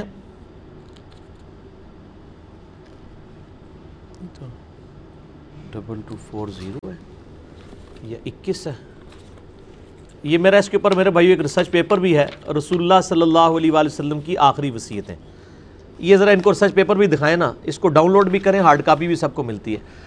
اہل سنت پاک.com پہ ریسرچ پیپرز والے پورشن میں یہ ہے رسول اللہ صلی اللہ علیہ وآلہ وسلم کی آخری وصیتیں جو قبروں اور مزارات سے ریلیٹڈ ہیں۔ اس پہ میرا مسئلہ نمبر 27 ڈیٹیلڈ ریکارڈڈ موجود ہے۔ اس میں قبروں کے احکامات سے ریلیٹڈ، گنبد خضرا کا مسئلہ، مسجد نبی کا مسئلہ، یہ تمام احادیث میں نے جمع کر دی ہیں۔ اس میں دوسرے صفحے پہ یہ حدیث آ جاتی ہے صحیح مسلم کی، 2242 ہے، چیپٹر وہی ہے، آگے چل کے آتی ہے۔ یہ کیا دیکھیں، یہ حدیث پیش کرتے ہیں 2243 صحیح مسلم سے، انٹرنیشنل نمبر کے مطابق، اسلام 360 میں بھی دیکھ لیں۔ اس میں کیا الفاظ ہیں؟ اس میں سیدنا علی ابو حیاج اسدی سے کہتے ہیں، الا ابعثک علی ما بعثنی علیہ رسول اللہ صلی اللہ علیہ وآلہ وسلم، کہ اے ابو حیاج میں تجھے اسی کام پہ معمور نہ کروں جس پہ مجھے نبی علیہ السلام نے معمور کیا تھا، کہ میں کوئی بھی تصویر یا کوئی بھی اونچی قبر دیکھوں یا کوئی تمثیل دیکھوں، کوئی بت بنا ہوا، مگر یہ کہ اسے زمین کے برابر کر دوں۔ اونچی قبر کو بھی زمین کے برابر، اور تصاویر کو، تماثیل کو، بتوں کو، مجسموں کو زمین کے برابر کر دوں۔ وہ کہتے ہیں یہ حضرت علی کو نبی علیہ السلام نے حکم دیا تھا کہ کافروں کی قبریں اور کافروں کی بنائی ہوئی تصویریں اور یہ ساری آپ ختم کریں، مسلمانوں کا حکم نہیں دیا تھا، اور مسلمان تو بناتے ہی نہیں تھے، مسلمانوں کا کہاں سے دینا تھا۔ اچھا، دوسری بات یہ کیٹاگوریکل حکم تھا۔ حضرت ابراہیم علیہ السلام کی تصاویر انہوں نے خانہ کعبہ شریف کے دروازے پہ دیواروں پہ بنائی ہوئی تھی، وہ بھی مٹوائیں۔ وہ کہتے ہیں یہ کافروں کی تھی، مسلمانوں کے آپ مزارات بنا سکتے ہیں، اور مسلم شریف کی واضح حدیث جو یہ چھوڑ دیتے ہیں کہ نبی علیہ السلام نے منع فرمایا قبروں کو پکا کرنے سے، ان پہ عمارت بنانے سے، ان پر بیٹھنے سے، صحیح مسلم 2245۔ اس سے 2 حدیثیں آگے ہیں، وہ چھوڑ جاتے ہیں اور اس حدیث کو پکڑتے ہیں، نہیں نہیں یہ کافروں کی قبریں، کافروں کی قبریں۔ میرے بھائی کافروں کی نہیں ہے، یہ مسلمانوں کی قبروں کے بارے میں بھی ایک حدیث پیچھے آ جائے نا، اوپر بھی پڑھے نا۔ آپ پڑھ رہے ہیں نماز کے قریب مت جاؤ جب تم نشے کی حالت میں وہ چھوڑ دو، اس سے پہلے ایک حدیث ہے، اس میں کیا الفاظ ہیں کہ ایک تابعی کہتے ہیں کننا مع فضالۃ ابن عبید بارض الروم برودس، وہ کہتے ہیں ہم ارض روم میں، روم کی جنگ کے دوران، روڈس، یہ انگلش میں روڈس آج بھی شہر ہے ان کا، یا رودس لکھا ہوا ہے نا، وہ عربی میں ڈال لینا ہوتی، روڈس شہر میں تھے، فتوفی صاحب لنا، تو ہمارا ایک ساتھی فوت ہو گیا، صحابی کے ساتھ روم کی جنگ میں تھے، ایک ساتھی فوت ہو گیا، وہ ساتھی کون تھا؟ یا صحابی ہوگا یا تابعی، کو کافر تو نہیں، مشرک کی قبر تو نہیں تھی وہ، تو کہتے ہیں فَأَمَرَ فَضَالَةُ بِقَبْرِ فَسُوِّيَ، کہ فضالہ ابن عبید نے اس کی قبر بنانے کے لیے حکم دیا اور کہا کہ اس کو برابر کر دو، اور پھر فرمایا ثم قال سمعت رسول اللہ صلی اللہ علیہ وآلہ وسلم یأمر بتسویتها، اور پھر انہوں نے کہا کہ ہمیں رسول اللہ بھی یہ حکم دیتے تھے کہ قبر بنا کے زمین کے برابر کر دیا کرو۔ یہ مشرکین کی قبر تھی، یہ جعلی کام کر رہے ہیں، اور میں ان علماء سے کہہ رہا ہوں کہ آپ اتنا خطرناک کھیل اپنے ساتھ کھیل رہے ہیں کہ آپ سوشل میڈیا پہ ایک کلپ چڑھاتے ہیں اور پھر آپ بعد میں بے عزت ہوتے ہیں۔ اسی حدیث سے اوپر والی حدیث آپ پڑھ کے پبلک کو نہیں بتا رہے، ہم تو دونوں بتا رہے ہیں کہ صحابی کا ساتھی فوت ہوا، صحابی یا تابعی، اس نے زمین کے برابر قبر کر کے پھر آگے انہوں نے کہا کہ نبی علیہ السلام ہمیں حکم دیتے تھے کہ ہم زمین کے برابر قبر بنائیں۔ تو یہاں مشرکین کی قبر تو نہیں ہے، یہ آدھی حدیثیں لیتے ہیں، دھوکہ دیتے ہیں۔ اور پھر میں یہ پوچھتا ہوں کہ مولا علی نے اپنے دور میں اگر یہ حکم دیا ہے کہ کوئی اونچی قبر دیکھو مگر وہ یہ کہ زمین کے برابر کر دو، اس دور تک مشرکین کی قبریں موجود تھی، تو حضرت علی نے پھر اپنا کام پورا نہیں سی کیتا نبی علیہ السلام کے زمانے سے؟ پوائنٹ ٹو بی نوٹڈ، حضرت علی تو چوتھے خلیفہ ہے نا۔ حضرت علی تابعی کو کہہ رہے ہیں میں تمہیں آرڈر دیتا ہوں، رومن پرشین امپائر تو پہلے کی گر چکی تھی، کوئی مہم بھی نہیں تھی جہاں پہ حضرت علی گئے تھے، تو وہ جو مسلمان تواڈے ورگے مسلمان سن نا جڑے بناندے سن مزار شزار، وہ حضرت علی نے توڑوائے سن، مشرکین کی قبریں تو نہیں تھی، کیونکہ حضرت علی اپنے دور خلافت میں کہہ رہے ہیں تابعی سے کہ میں تجھے اسی کام پہ مامور کرتا ہوں، اور مامور کون کرتا ہے؟ خلیفہ وقت، حاکم وقت، جس پہ رسول اللہ نے مجھے کیا تھا۔ نبی علیہ السلام نے اگر اپنے زمانے میں مشرکین کی کرائی تھی تو پھر وہ تو ختم ہو چکی ہیں، حضرت علی نے اس وقت کام پورا نہیں کیا ہوا تھا، نعوذ باللہ۔ تو یہاں پہ بھی جن لوگوں کی یہ غلطیاں تھیں، باقی مسجد نبوی گنبد خضرا کے حوالے سے میں نے ڈیٹیل لیکچر دیا، مسئلہ 27، آپ یوٹیوب پہ جا کے لکھیں مسجد نبوی، مزارات، گنبد خضرا، کوئی نام لکھیں ساتھ میرا وہ کلپ کھل جائے گا۔ اس میں صرف ایک ایکسیپشن ہے کہ نبی علیہ السلام نے ایک بالش تک یعنی 9 انچ اونٹ کی کوہان جتنی قبر اونچی رکھنے کی اجازت دی ہے، زیادہ سے زیادہ۔ باقی قبر پہ آپ نشان رکھ سکتے ہیں، سائڈ پہ پتھر رکھ سکتے ہیں، وہ ابو داؤد میں موجود ہے قبر کے پہچاننے کے لیے۔ نبی علیہ السلام بھی اپنی والدہ کی قبر پہ 50 سال کے بعد گئے، وہ قبر موجود تھی، نشان رکھیں، سائڈ پہ پتھر رکھیں۔ صحیح بخاری میں پورا نبی علیہ السلام کی قبر مبارک کا ذکر ہے، 1390 نمبر حدیث۔ سفیان تمار کہتے ہیں کہ میں نے نبی علیہ السلام کی قبر دیکھی ہے اور ابو بکر عمر کی، وہ ایک بالش تک اونچی تھی۔ ایون احمد بریلوی صاحب کی قبر بھی ایک بالش تھا، اور ان کی قبر پکی بھی نہیں ہے، کچی ہے، کیونکہ وہ قبر کے پکا کرنے کے مخالف تھے۔ آپ دیکھ لیں، ٹھیک ہو گیا جی۔ تو ہمیں تو جس کی بھی پازیٹیو بات ہے ہم اس کو ہائی لائٹ کرتے ہیں، باقی یہ ریسرچ پیپر بھی پڑھیں اور مسئلہ 27 میرا دیکھ لیں، ٹھیک ہو گیا جی۔ ایک بریلوی مولانا نے کہا کہ ولید بن عبد الملک کے دور میں نبی علیہ السلام کے مزار کی دیوار گر گئی تھی، جسے بعد میں دوبارہ تعمیر کیا گیا، اس سے مزار بانا ثابت۔ اور مزار کا لفظ ہی موجود نہیں اس حدیث میں، یہ مجھے پتا ہے، یہ وہ پنڈی کے مفتی صاحب ہیں، یہ اوپر والا بھی جو تھے نا نجی چینل والا، یہ بھی انہوں نے یہ بات کی ہے۔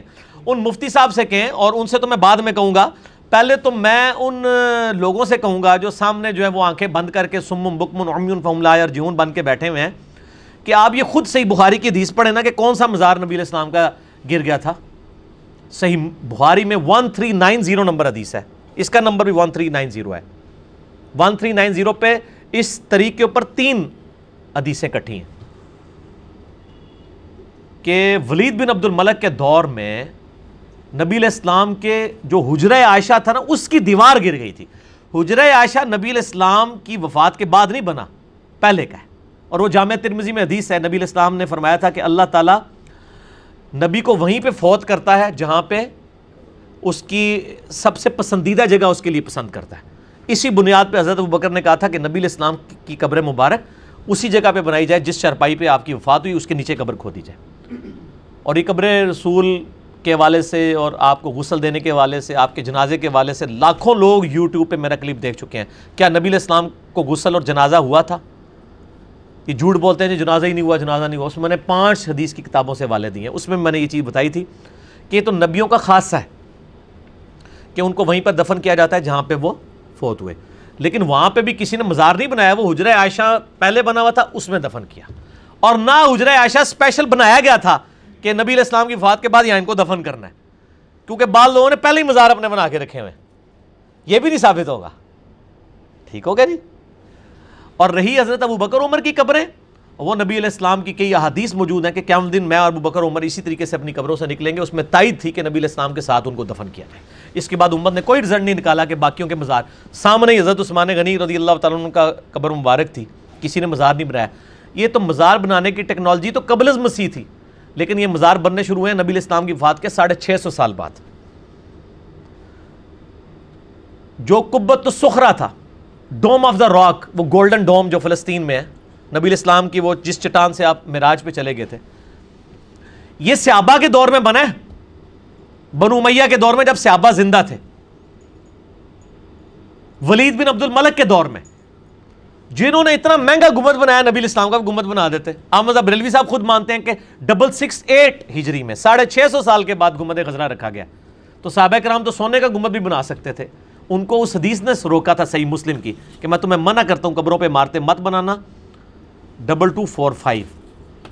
تو یہ انہوں نے پھر جھوٹے معاملات کیے ہیں. وہ اس میں یہ بھی آتا ہے کہ سیدنا عمر کا پاؤں مبارک باہر نکل آیا. میں نے یا تو نبی والے لیکچر میں بھی یہ ویڈیو میں بھی یہ ساری چیزیں ریکارڈ کرائی ہیں. یہ سب کچھ انہوں نے جھوٹ بولا ہوا ہے.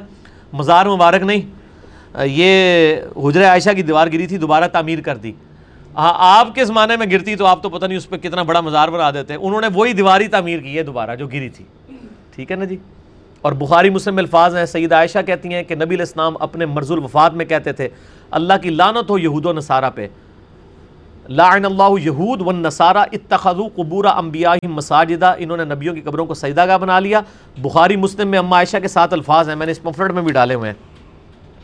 بخاری میں 1390 ہیں، مسلم میں 1183 کہ اما عائشہ کہتی ہیں نبی علیہ السلام ہمیں ڈرا رہے تھے اپنی وفات کے وقت کہ میری قبر کے ساتھ یہ سجدوں والا کام نہیں کرنا. اور وہ کہتی ہیں اگر ہمیں ڈر نہ ہوتا کہ لوگ قبر رسول پہ سجدے شروع کر دیں گے تو ہم زائرین کی زیارت کے لیے قبر رسول کو اوپنلی چھوڑ دیتے.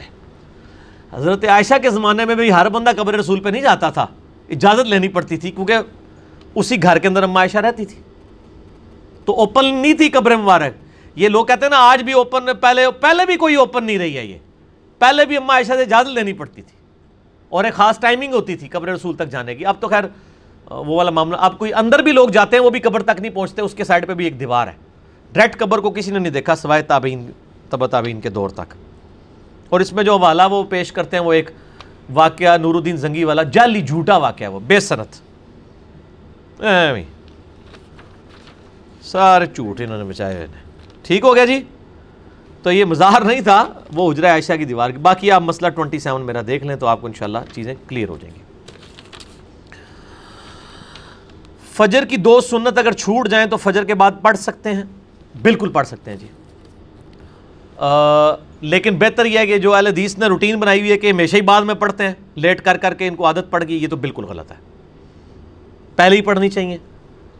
اس حوالے سے ترمذی میں ایک روایت ہے، مشکات میں بھی موجود ہے، جو چیپٹر ہے نماز میں آتا ہے نا 2 دفعہ نماز پڑھنے کا بیان، اس میں آپ کو حدیث مل جائے گی. ترمذی والی روایت کمزور ہے لیکن اس کے فٹ نوٹ پہ شیخ زبیر صاحب نے لکھا ہے صحیح ابن حبان اور صحیح ابن خزیمہ میں صحیح سند موجود ہے کہ نبی علیہ السلام ایک دفعہ نماز پڑھ کے باہر نکلے تو آپ نے دیکھا کہ کوئی فجر کی نماز کے بعد بھی نماز پڑھ رہے ہیں. آپ رک گئے. آپ نے فرمایا فجر تو 2 رکعت ہے. اچھا ہو سکتا ہے کوئی آج کا بندہ ہوتا کہتے ہیں نہیں یا رسول اللہ 4 رکعت ہے، 2 سنتا تھے 2 فرض. نبی علیہ السلام کے زمانے میں فرض ہی ہوا کرتے تھے، سنتے تو آپشنل تھی، پڑھ لو ثواب نہ پڑھ. تو انہوں نے کہا یا رسول اللہ علیہ وسلم میں جو 2 رکعتیں پہلے کی ہیں نا سنتیں میری وہ چھوٹ گئی تھی، میں وہ پڑھ رہا ہوں. تو آپ نے خاموشی اختیار کر دی، حدیث تقریری بن گئی. یہ ثبوت ہے کہ بعد میں پڑھنا جائز ہے. سورج نکل کے بھی پڑھیں تب بھی جائز، نہ بھی پڑھیں تب بھی جائز. وہ فرض رکھتے 17 ہی ہیں. میرا یوٹیوب پہ آپ کلپ دیکھ لیں. ٹھیک ہے جی. کیا نماز 5 نمازوں کی فرض رکھتے پڑھ لینا ہی کافی ہے؟ وہ 17 رکھتے ہی ہیں، سنی شیعہ کا اجماع ہے. 2 فجر 4 ظہر 4 عصر 3 مغرب 4 عشاء، باقی ساری سنتیں ہیں، چاہے وہ سنت موقدہ ہو یا وطر ہو، سب کے سب تو بعد میں بھی آپ پڑھ سکتے ہیں. اور جو فجر کی نماز کے بعد نماز پڑھنے کی ممانعت ہے اس میں یہ شامل نہیں ہوگی، یہ ایک ایکسیپشن ہے جو نبی علیہ السلام نے دی ہے. ٹھیک ہو گیا جی. دوسری جماعت کروانا کیسا ہے اگر پہلی جماعت رہ جائے تو؟ اس پہ میرا کلپ بھی چڑھا ہوا ہے دوسری جماعت کے بارے میں. دوسری جماعت آپ یہ لکھتے ہیں دوسری جماعت کروانا انجینئر مدنی مرزا کھل جائے گا. پہلی بات یہ ہے کہ پہلی جماعت رہی کیوں ہے؟ بعض لوگوں نے عادت بنائی ہے، انہوں نے دین کو ٹیلر میڈ کر دی ہے، جان بوجھ کے لیٹ کرتے رہتے ہیں اپنی جماعت کرا لیں گے. اور یہ زیادہ مسئلہ اہل حدیث کے یہاں پایا جاتا ہے کہ وہ 2 2 3 3 جماعتیں کروا رہے ہوتے ہیں، مین جماعت کو چھوڑ رہے. اس لیے عرب ملکوں میں آپ دیکھیں جماعتوں پہ جماعتیں ہو رہی تھیں اور لوگ یہاں فخریہ بتا رہے ہوتے ہیں اتنے جماعتیں بہت ہوتی ہیں. غلط ہو رہا ہے، وہ جان بوجھ کے لیٹ کرتے ہیں نماز کو. ادھر بھی علماء ریلیکس کرتے ہیں تو یہاں بھی جماعتوں میں جماعتیں ہو رہی ہوتی. کبھی کبھار لیٹ ہو گیا علیحدہ بات، پھر یہاں پہ وہ شرارتیں بھی شروع ہو جاتی ہیں کہ وہ بعض لوگ امام کے پیچھے نہیں پڑھنا چاہ رہے ہوتے، بعد میں اپنی جماعت کرا دیتے ہیں. دوسری طرف دیوبند ایکسٹریم پہ چلے گئے، وہ کہتے ہیں دوسری جماعت کرانا ہی گناہ ہے، غلط ہے. حالانکہ رائے ونڈ میں اتنی جماعتیں ہوتی ہیں، دوسری تیسری چوتھی ہو رہی ہوتی ہیں، کیوں غلط ہے؟ وہ کہتے ہیں نہیں وہ تو مسافر بھی ہوتے ہیں، حالانکہ اس میں مقیم بھی ہوتے ہیں. اچھا ان کو کہ مسافر کو آپ دوسری کروانے دیں گے اپنی مسجد میں آپ کے مسلح پہ کھڑے ہو کے؟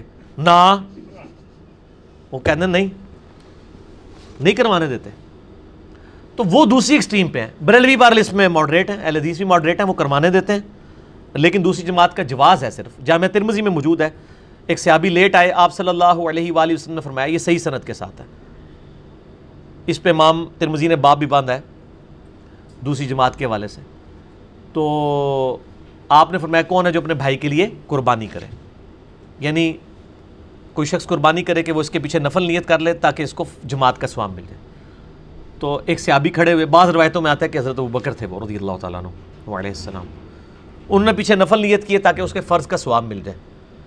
تو انہوں نے حالانکہ نماز پڑھی تھی پھر بھی انہوں نے پیچھے نیت کی. تو جس بیچارے کی ویسے ہی لیٹ ہوگی 2 3 کی، وہ تو ویسے ہی کرا سکتے ہیں، یہ تو اس سے بھی ورسٹ کیس تھا. لیکن اس کو روٹین نہ بنایا جائے، شرارت نہ بنایا جائے، اور جس مسجدوں میں ہو رہی ہے وہ اس کو شرارت سمجھے بھی نہ. وہ صرف ایتھیکلی روک سکتے ہیں، زبردستی نہیں روک سکتے، کیونکہ اس کا معاملہ انہوں نے خود اللہ کے ساتھ طے کرنا ہے. آپ نہیں کہہ سکتے تو نے شرارت کی ہے، یہ دل کی کیفیت کا معاملہ ہے. ٹھیک ہو گیا جی. پیار محبت سے سمجھائیں، لوگ سمجھیں گے. تو دوسری جماعت کروانا جائز ہے. متنفل کے پیچھے فرض والے کی نماز ہو جاتی ہے، بالکل ہو جاتی ہے. بخاری مسلم میں حدیث ہے، حضرت معاذ بن جبل کہتے ہیں کہ میں نبی علیہ السلام کے پیچھے عشاء کی نماز پڑھتا تھا، پھر اپنے گاؤں والوں کو جا کے نماز پڑھایا کرتا تھا. اور اسی حدیث میں الفاظ ہیں، وہ تابعی کہتے ہیں کہ وہ پھر حضرت معاذ کی نفلی نماز ہوا کرتی تھی، فرض تو وہ آپ نبی علیہ السلام کے پیچھے پڑھ جاتے تھے. اب دیکھیں وہ خود اپنا فرض پڑھ لیے ہیں اور دوسروں کو نفل جماعت کروا رہے ہیں اور پیچھے لوگ فرض پڑھ رہے ہیں. اس سے امام بخاری نے، امام شافعی نے اور باقی ائمہ نے یہ رزلٹ نکالا ہے کہ امام اور مقتدی کی نیت میں فرق ہو سکتا ہے. اگر رکھتے سیم ہے نا تو وہ نیت میں فرق ہو سکتا ہے. امام پڑھا رہا ہے عصر، آپ کی زور رہتی ہے، آپ اس کے پیچھے زور نیت کر سکتے ہیں، کوئی حرج نہیں، نماز ہو جائے گی. ٹھیک ہوگا جی. اس طریقے سے بخاری میں حدیث ہے، نبی علیہ السلام مسجد خیف میں، وہ جو منا کے اندر ہے، وہاں بیٹھے ہوئے تھے. نماز پڑھائی آپ نے، نماز پڑھ کے فارغ ہوئے تو دیکھا 2 بندے پیچھے بیٹھے ہیں. آپ نے کہا یہ کیوں بیٹھے ہوئے تم لوگ؟ وہ کہا یا رسول اللہ ہم تو پڑھ کے آئے تھے. تو آپ نے فرمایا تم نے دوبارہ شامل ہو جانا تھا، یہ تمہاری نفلی ہو جانی تھی، اضافی ثواب مل جانا تھا تمہیں. ٹھیک ہے نا جی. بعض کہتے ہیں اس سے مراد آپ نے لیا کہ وہ پرانے والی تمہاری نفلی ہو جاتی ہے، فرض ہو جاتی، تو اس طرح پڑھ لینی چاہیے. مغرب میں تھوڑا ایشو ہوتا ہے کیونکہ مغرب تو نفلی نہیں ہو سکتی نا. مغرب کے پیچھے اگر آپ نیت کرتے ہیں مسجد میں تو اسلام پھیرنے کے بعد 1 رکعت اور ملا لیں تو آپ کو 4 نفل کا ثواب مل جائے گا. یا آپ مغرب پڑھ چکے تھے، کوئی لیٹ مغرب پڑھ رہے اور آپ عشاء پڑھنا چاہتے ہیں، اس کے پیچھے عشاء کے 4 فرض نیت کر لیں. ٹھیک ہے، وہ 3 پڑھ کے اسلام پھیر لیں تو آپ 1 پورا کر لیں. بیسیکلی یہ آرگنائز کرنے کے لیے ہے، یہ نہیں ہے کہ ضروری جو امام ہے وہی آپ پیچھے ہوں گے، نہیں، صرف یہ کہ ڈسپلن قائم رہے. متنفل کے پیچھے بھی فرض والے کی ہو سکتی ہے، فرض والے کے پیچھے نفلی ویسے ہی ہو سکتی ہے. ٹھیک ہو گیا. لیکن اس کو روٹین نہیں بنانی چاہیے. جس طرح میں نے اہل حدیث مسجدوں میں دیکھا ہے جان بوجھ کے وہ رمضان میں فرض کی نماز سے لیٹ ہو جاتے ہیں، تراویح میں جا کے امام کے پیچھے فرض پڑھ رہے ہوتے ہیں. جائز ہے کہ آپ تراویح کے پیچھے 4 فرض نیت کر لیں، امام کے اسلام پھیرنے کے بعد 2 پوری کر کے، لیکن اس کو روٹین نہ بنائیں آپ، یہ نہیں ہونا چاہیے. دائیں پاؤں کا انگوٹھا ہلنے سے کیا نماز ٹوٹ جاتی ہے؟ نہیں ٹوٹتی جی، کسی کے نزدیک بھی نہیں ٹوٹتی. ایون بار شریعت میں حنفیوں کی جو مین کتاب ہے فقہ حنفی کی، اس میں بھی لکھا ہوا ہے کہ یہ عوام میں مشہور ہے. وہ پنجابی تک کہنا نا یہ جی سجا انگوٹھا نا قلعہ ہے نماز دا، یہ ہل گیا تو نماز گئی. ان سے پوچھے، صحیح بخاری میں حدیث ہے، عبداللہ ابن عباس کہتے ہیں کہ نبی صلی اللہ علیہ وآلہ وسلم تہجد کی نماز پڑھ رہے تھے، میں آپ کی بائیں طرف آ کے کھڑا ہو کے میں نے بھی پیچھے نیت کر لی، تو آپ نے یوں کان سے پکڑ کے مجھے دائیں طرف کر دیا، تو انگوٹھا تو ان کا ہل گیا تھا نا، تو ان کی نماز ٹوٹ گئی. اسی طریقے سے جو اچھا یہ مسئلہ، اس میں ہم حنفیوں کا مذاق نہیں اڑا رہے، حنفی پبلک اس میں مجرم ہے، حنفی علماء کا یہ مسئلہ نہیں ہے. یہ کچھ ایسے جھوٹ ہیں جو فقہ حنفی میں بھی نہیں لکھے ہوئے ہیں اور ان کے قابو بھی نہیں آ رہے ہیں، لیکن پریکٹس اس کو حنفی پبلک ہی کر رہی ہے. ٹھیک ہے جی. تو اسی طریقے سے اگر دو بندے اکٹھے نماز پڑھ رہے ہیں ساتھ ساتھ، تیسرا آ گیا ہے تو یا امام آگے ہوگا یا مفتی کو پیچھے، تو اس کا بھی انگوٹھا ہل جائے گا. انگوٹھا ہل جائے کوئی عرض نہیں ہے. سجدے میں پاؤں اٹھ جائیں جی نماز ٹوٹ جاتی، کوئی نہیں ٹوٹتی ہے. بس سجدے میں آپ کم از کم 3 تسبیحات کے برابر آپ کے 7 اعضاء سجدے میں لگ جانے چاہیے، 2 ہاتھ، 2 گھٹنے اور 2 پاؤں، انگلیاں مڑ کے، اور ایک یہ ماتھا، تو آپ کی نماز ہو جائے گی. اگر کسی کا پاؤں اٹھ گیا تو نیچے رکھ لیں، اٹھنے سے کچھ نہیں ہوگا. دونوں پاؤں بھی اٹھ جائے کوئی مسئلہ نہیں، نیچے رکھ لیں. اور یہ ایگریڈ اپون مسئلے ہیں میں آپ کو جو بتا رہا ہوں. فرائض نوافل سنتوں میں ثنا کب کب پڑھنی چاہیے؟ ثنا تو ہم کہتے ہیں نا، یہ اصل میں دعائے استفتاح ہے، نماز کو شروع کرنے کی دعا. تو نماز ایک ہی دفعہ شروع ہو رہی ہوتی ہے تو پہلی رکعت میں ہی ثنا پڑھنی ہوتی ہے، اور یہ بھی سنت ہے. اگر چھوٹ بھی جائے تو نماز ہو جائے گی اور پہلی رکعت میں ہی آپ پڑھیں گے. بعد میں آپ نے وہ جو کہتے ہیں نا غیر موقدہ کی تیسری بھی شروع کریں. غیر موقدہ ہوں یا 4 نوافل ہوں یا موقدہ ہوں، اول تو نبی علیہ السلام سے 4 رکعتیں ایک سلام سے ثابت ہی نہیں ہے، آپ 2 کر کے پڑھتے تھے. ٹھیک ہے جی، بخاری مسلم میں موجود ہے، میرا اس کے اوپر کلپ بھی چڑھا ہوا ہے. 4 سنتوں کو 2 کر کے پڑھنا یا 4 سنتیں اکٹھی پڑھنا کیسا، آپ یوٹیوب پہ کلپ لکھیں تو آ جائے گا. 4 سنتیں ایک سلام سے پڑھنا صحابہ سے ثابت ہے، مصنف ابن ابی شیبہ میں عبداللہ بن عمر سے ثابت ہے، یہ جائز ہے. صرف افضل یہ ہے کہ زور کی بھی 4 سنتیں 2 کر کے پڑھیں، اور تراویح تو ویسے ہی سارے 2 کر کے پڑھتے ہیں، اور باقی 2 سنتیں تو 2 ہی ہوتی ہیں. ثنا پہلی میں ہی پڑھنی ہے، یہ دعائے استفتاح ہے، یعنی اللہم افتح لی ابواب، اے اللہ کھول دے دروازہ رحمت کا. تو یہ نماز کھولنے کی چابی ہے دعائے استفتاح، تو شروع میں ہی ہوگی. سبحانک اللہم بحمدک وتبارک اسمک، یا اللہم باعد بینی و بینا، یا اللہ اکبر کبیرہ والحمد للہ کثیرہ. یہ ساری دعائیں، مختلف دعائیں آئی ہیں، یہ آپ نے پہلی رکعت میں پڑھنا ہے. اور کسی کی رکعت چھوٹ گئی ہوئی ہے اور وہ بعد والی کو پڑھ رہا ہے رکعت، اس میں بھی اگر پڑھنا چاہتا ہے ضرور پڑھ لے، تیسری میں کوئی نہیں ہے. ٹھیک ہے، صرف پہلی میں یہ استفتاح. ٹھیک ہوگا جی. یہ تو سوالات وہ تھے جو پچھلی مجلس سے کچھ رہتے تھے. اب کچھ سوالات آج کی مجلس میں بھی آئے ہیں، میں اس کو بھی جلدی جلدی کور کر دیتا ہوں.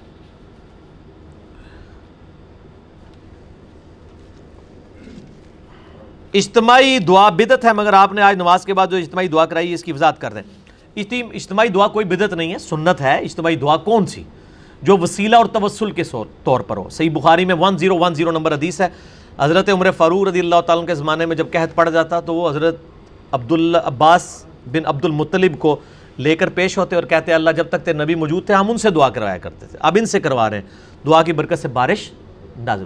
اس کو کہتے ہیں وسیلہ اور توسل بنانا. کسی نیک آدمی کو اس طریقے سے دعا کروا سکتے ہیں. امام مسجد کو بھی آپ نماز کے بعد کہہ سکتے ہیں کہ جی میرے فلاں صاحب بیمار ہیں یا فوت ہو گئے، ان کے لیے دعا کر دیں. لیکن فرض نماز کے بعد جو اجتماعی دعا انہوں نے شروع کروائی ہوئی ہے نا، یہ تو بدعت ہے. اور یہ ایسی بدعت ہے کہ بدعت پکڑی جاتی ہے. یہاں پہ دیوبند اہل حدیث کو یہ دعا کے ہی منکر ہیں، حالانکہ رائے ونڈ جو دیوبندیت کا سب سے بڑا مرکز ہے، اگرچہ دیوبند والی نیگیٹو چیزیں ان میں کئی ایک نہیں ہیں، میں ان کی بڑی عزت کرتا ہوں تبلیغ جماعت والوں کی، وہاں پہ فرض نماز کے بعد دعا ہی نہیں ہوتی. ہم کہتے ہیں یہ کون سی سنت ہے جو آپ کے شہر میں آ کے سنت بن جاتی ہے اور لاہور کراس کرتے ہی رائے ونڈ پہنچ کے وہ بدعت ہو جاتی ہے. وہاں کے لیے ٹھیک ہے. اور پھر وہ حدیث بھی وہ ابو داؤد ترمذی سے ایک پیش کرتے ہیں کہ نبی علیہ السلام نے اس امام کے اوپر سختی فرمائی ہے جو اپنے لیے تو دعا کرے لیکن اپنے مقتدیوں کے لیے نہ کرے. اس میں کہاں یہ لکھا ہوا ہے کہ فرض نماز کے بعد دعا کرے؟ وہ تو یہ ہے کہ امام کا حق ہے، جس طرح میرا بھی حق ہے، میں پوری دنیا پہ اپنے آڈینس کے لیے دعا کرتا ہوں. اس طرح امام کا حق ہے کہ جب بھی اپنے لیے دعا کرنے لگے اپنی مقتدیوں کو یاد رکھے. اس میں اجتماعی دعا کا کہاں ذکر لکھا ہے؟ جان بوجھ کے گھسیٹ کے نکال لیتے ہیں. ٹھیک ہو گیا جی. تو یہ بالکل انہوں نے جعلی مسئلے بنائے ہوئے ہیں. اگر وسیلہ اور توسل کے طور پہ کبھی ہو تو وہ کروائی جا سکتی ہے, باقی کنٹینیوسلی کرنا کسی کے نزدیک نہیں ہے. آپ دیوبند کے علماء سے بھی پوچھیں بریلویوں کے, وہ کہیں گے یہ بزرگوں نے سکھایا تاکہ دعا امت سے اٹھ نہ جائے.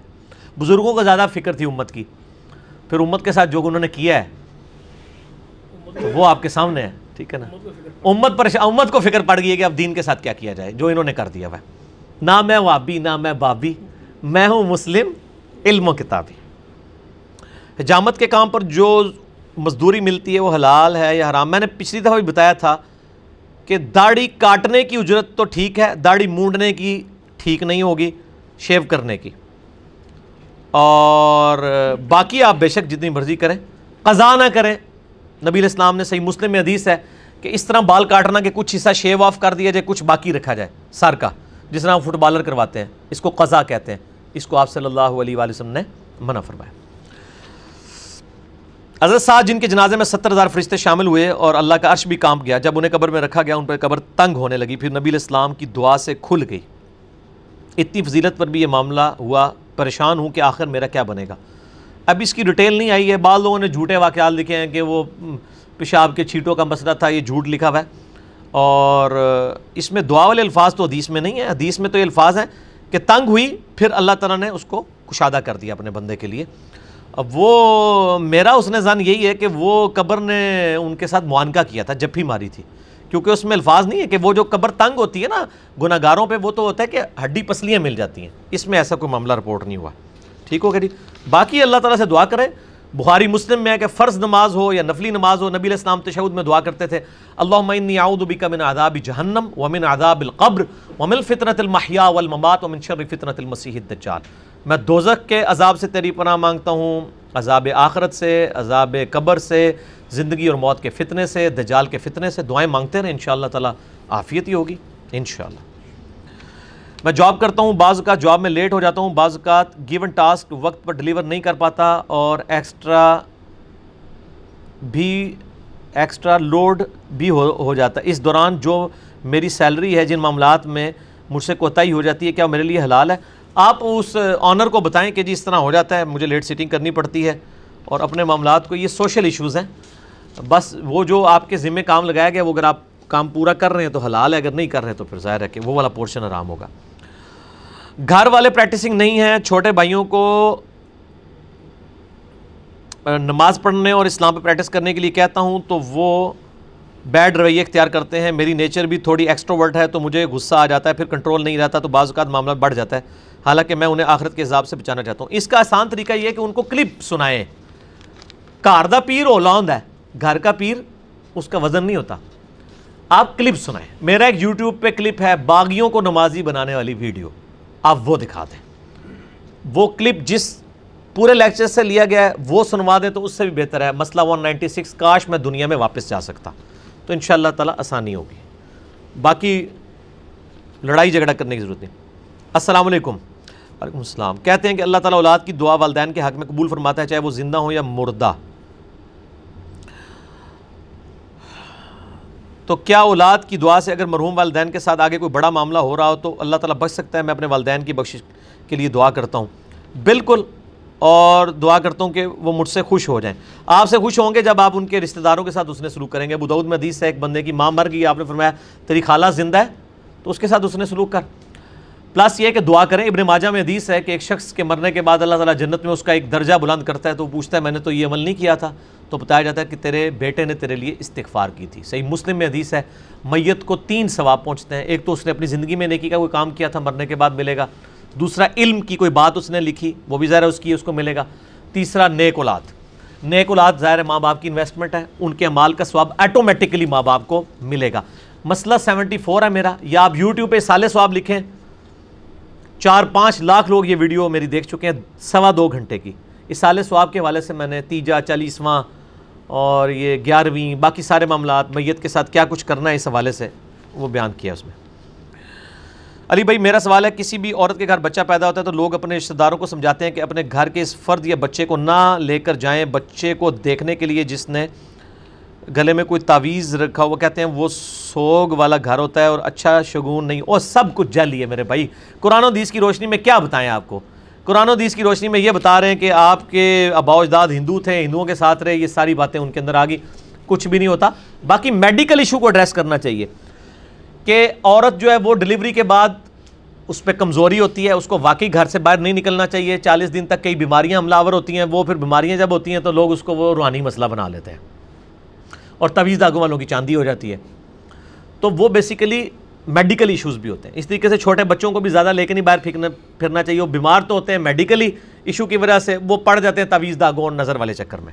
نظر ہوتی ہے، مسئلہ 109 میرا دیکھ لیں، نظر بد اور جادو ٹونے پہ، تو آپ کو پتہ چل جائے گا، لیکن پاکستان میں کو زیادہ ہوتی ہے، آگے پیچھے کم ہی ہوتی ہے۔ علی بھائی میرا سوال ہے کہ اگر میں آپ سے علم حدیث سیکھنا چاہوں تو میں کیا کروں؟ میرے والد صاحب کہتے ہیں کہ آپ ٹی وی چینل پر آ کر حق بات کیوں نہیں کرتے؟ اور ٹی وی چینل کی کیا اوقات ہے میرے بھائی؟ ٹی وی چینل کو تو سینکڑوں لوگ دیکھتے ہیں، ہزاروں لوگ، یوٹیوب کو لاکھوں لوگ دیکھتے ہیں، کیونکہ ٹی وی چینل کے اوپر تو میرے بھائی دینی پروگرام کون دیکھتا ہے؟ مجھے بتائیں، آپ ذرا سروے کریں، دینی پروگرام آتے ہی چینل چینج ہو جاتا ہے، اور اول دینی پروگرام اس وقت آ رہا ہوتا ہے جس ٹائم کوئی جاگ نہیں رہا ہوتا۔ تو ٹی وی چینلز کی تو اوقات ہی نہیں ہے، اصل اوقات ہے سوشل میڈیا کی، جو آپ کو فریڈم دیتی ہے۔ میں اکثر کہتا ہوں کہ رمضان کے مہینے میں آپ کے ذہن میں سوال ہے کہ میلاد منانا چاہیے کہ نہیں، تو اس کی بحث کا تو آپ کو 6 مہینے میلاد کا آنے کا انتظار کرنا پڑے گا، تب ٹی وی پہ کوئی بحثیں شروع ہوں گی، تب بھی اس لیول کی نہیں ہوں گی، اتنی ضرورت نہیں کسی کی کرے۔ تو لیکن یوٹیوب پہ آپ اسی وقت لکھیں، وہ نہیں ہے کہے گا کہ آج رمضان کا مہینہ ہے، آپ کو میں انجینئر صاحب کا ربیع الاول والا کلپ نہیں دکھاؤں گا۔ وہ کہیں گا جی جناب آپ رات کو دیکھنا چاہتے ہیں رات کو دیکھیں، دن کو دیکھنا چاہتے ہیں دن کو دیکھیں، آفس میں دیکھنا چاہتے ہیں آفس کو دیکھیں۔ آپ کو فریڈم دے رہا ہے آپ کی مرضی کے مطابق، جب آپ کے پاس ٹائم ہو آپ اس وقت دینی پروگرام دیکھیں۔ تو سر یہ یوٹیوب ہے، ٹی وی چینل پہ آنے کی ضرورت نہیں ہے، بدنامی کروانی ہے تو ضرور مجھے ٹی وی چینل پہ لے جائیں، اور ٹی وی چینل پہ میں 1 منٹ نہیں نکال سکتا، کیونکہ ٹی وی چینل پہ تو زیادہ تر لوگ بیٹھے ہوتے ہیں جو پبلک سننا چاہتی ہے وہ سنانا چاہتے ہیں، جو اللہ رسول کی مرضی وہ تو بیان کرنے کے لیے بیٹھے نہیں ہیں۔ مجھے بتائیں محرم میں آ کے ٹی وی پہ کوئی یہ بتائے گا کہ ماتم کرنا جو ہے یہ اہل بیت کی سنت کے خلاف ہے؟ نہیں بتائے گا۔ جو یہ بتائے گا تو محرم میں وہ اس کا کلپ تو نہیں چلے گا۔ یا محرم میں آ کے کوئی یزید کو صرف کنڈیم کرنے پہ تو سارے شیر ہیں، معاملہ پیچھے سے جو خراب ہوا ہے یہ بیان کرنے کے لیے کوئی تیار ہے؟ تو سر وہ یوٹیوب بھی آپ کو فریڈم دیتا ہے نا کہ آپ بیان کریں، لوگوں کو بتائیں، وہ نہیں کرنے دیں گے۔ تو اس لیے ٹی وی پہ تو حق بات بیان ہو ہی نہیں سکتی ہے، ٹی وی پہ میٹھا میٹھا حق بیان ہو سکتا ہے، کڑوا حق نہیں ہو سکتا، اور اس وقت زیادہ تر کڑوے حق کے بیان کرنے کی ضرورت ہے۔ کیوں؟ کیونکہ نہ میں وابی نہ میں بابی، میں ہوں مسلم، علم و کتابی، علم و کتابی باتیں ٹی وی پہ نہیں ہو سکتی۔ میرے والدین عمرہ سے آئے تو وہ ایک بات بتاتے ہیں کہ سعودیہ میں ایک درخت ہے جسے نبی علیہ السلام نے حکم دیا تو وہ چل کر آ گیا، اس نے کلمہ پڑھا تھا۔ یہ حدیثیں تو ہیں مسند احمد میں کہ نبی علیہ السلام کا معجزہ ظاہر ہوا، بلکہ مسلم شریف میں حدیث ہے کہ جابر بن عبداللہ کہتے ہیں سفر کے دوران نبی علیہ السلام نے استنجا کرنا تھا تو آپ نے کہا کہ ان 2 درختوں کو کہو کہ آپس میں مل جائیں، تو وہ مل گئے تو نبی علیہ السلام نے ان کی اوٹ میں پیشاب کیا۔ یہ ٹھیک ہے، باقی یہ درخت وہ والا ہے یا نہیں اے پیسہ نہیں پتا، اے سعودی علیہ نہیں پتا، کیونکہ بہت پرانی بات ہے۔ علی بھائی میرا ایک سوال یہ ہے کہ ایک واقعہ نبی علماء سناتے ہیں کہ ابو جہل اپنی مٹھی میں ایک پتھر رکھ کر گیا تو حضور صلی اللہ علیہ وسلم نے کہا بتا دو میری مٹھی میں کیا تو میں آپ کو مان لوں گا۔ یہ واقعات نعتوں میں تو ہے، مجھے تو کسی اتھینٹک حدیث کی کتاب میں نہیں ملا۔ بہرحال مسلم شریف میں حدیث ہے کہ نبی علیہ السلام نے فرمایا میں اس پتھر کو پہچانتا ہوں جو اعلان بعثت سے یعنی اعلان نبوت سے پہلے بھی مجھے سلام کیا کرتا تھا۔ نبی علیہ السلام کا جب 40واں سال زندگی مبارکہ شروع ہوا تو آپ کے ساتھ ایکسٹرا آرڈنری ایکسپیرینسز شروع ہو گئے تھے، پہلے خواب آنا شروع ہو گئے، پھر آپ کہیں سے گزرے ہیں تو پتھر نے آپ کو سلام کیا۔ اب ظاہر ہے ایک بندہ اس کے ساتھ یہ ایکسپیرینس ہو جائے تو پھر اس کے ساتھ معاملات سٹارٹ ہو گئے۔ اس واقعے کا تو مجھے نہیں پتا۔ حضرت عمر کے بارے میں ایک واقعہ بتایا جاتا ہے کہ اپنے گھر میں آئے تو اپنی بہن سے بولے کہ میرے آنے سے پہلے کیا پڑھ رہی تھی، تو انہوں نے قرآن پڑھا تو یہ لگتا بڑی نعت نہیں حسبی ربی جل اللہ وہ چوئی سارے شعر کٹے نے انہوں نے۔ تو حضرت عمر نے کہا کہ یہ دونوں اس میں شعروں میں ہے نا کلمہ پڑھا، یہ روایت بہت کمزور ہے میرے بھائی، بہت کمزور روایت ہے یہ۔ علی بھائی کہا جاتا ہے اگر کوئی آدمی قرآن پڑھ رہا ہو تو اس کے آگے آ کر قرآن پاک کی طرف اپنی بیک نہیں کرنا چاہیے، اس طرح کی کوئی حدیث کہیں پہ موجود نہیں ہے۔ البتہ قرآن پاک کو زمین پہ نہ رکھیں، ادب کریں، اور سب سے بڑا ادب ہے اس کی تعلیمات پہ عمل کریں۔ ابو داؤد میں حدیث ہے کہ نبی علیہ السلام یہودیوں کے ایک مدرسے میں گئے ایک معاملہ نپٹانے کے لیے، تو کہا تورات لے کے آؤ. آپ کے نیچے ایک تکیہ تھا جو یہودیوں نے آپ کو بیٹھنے کے لیے گدی دی ہوئی تھی, آپ نے وہ گدی پیٹھ کے نیچے سے نکالی اور اس کے اوپر تورات رکھی اور کہا میں اس تورات پہ بھی ایمان لایا, اس کے نازل کرنے والے پہ بھی ایمان لایا.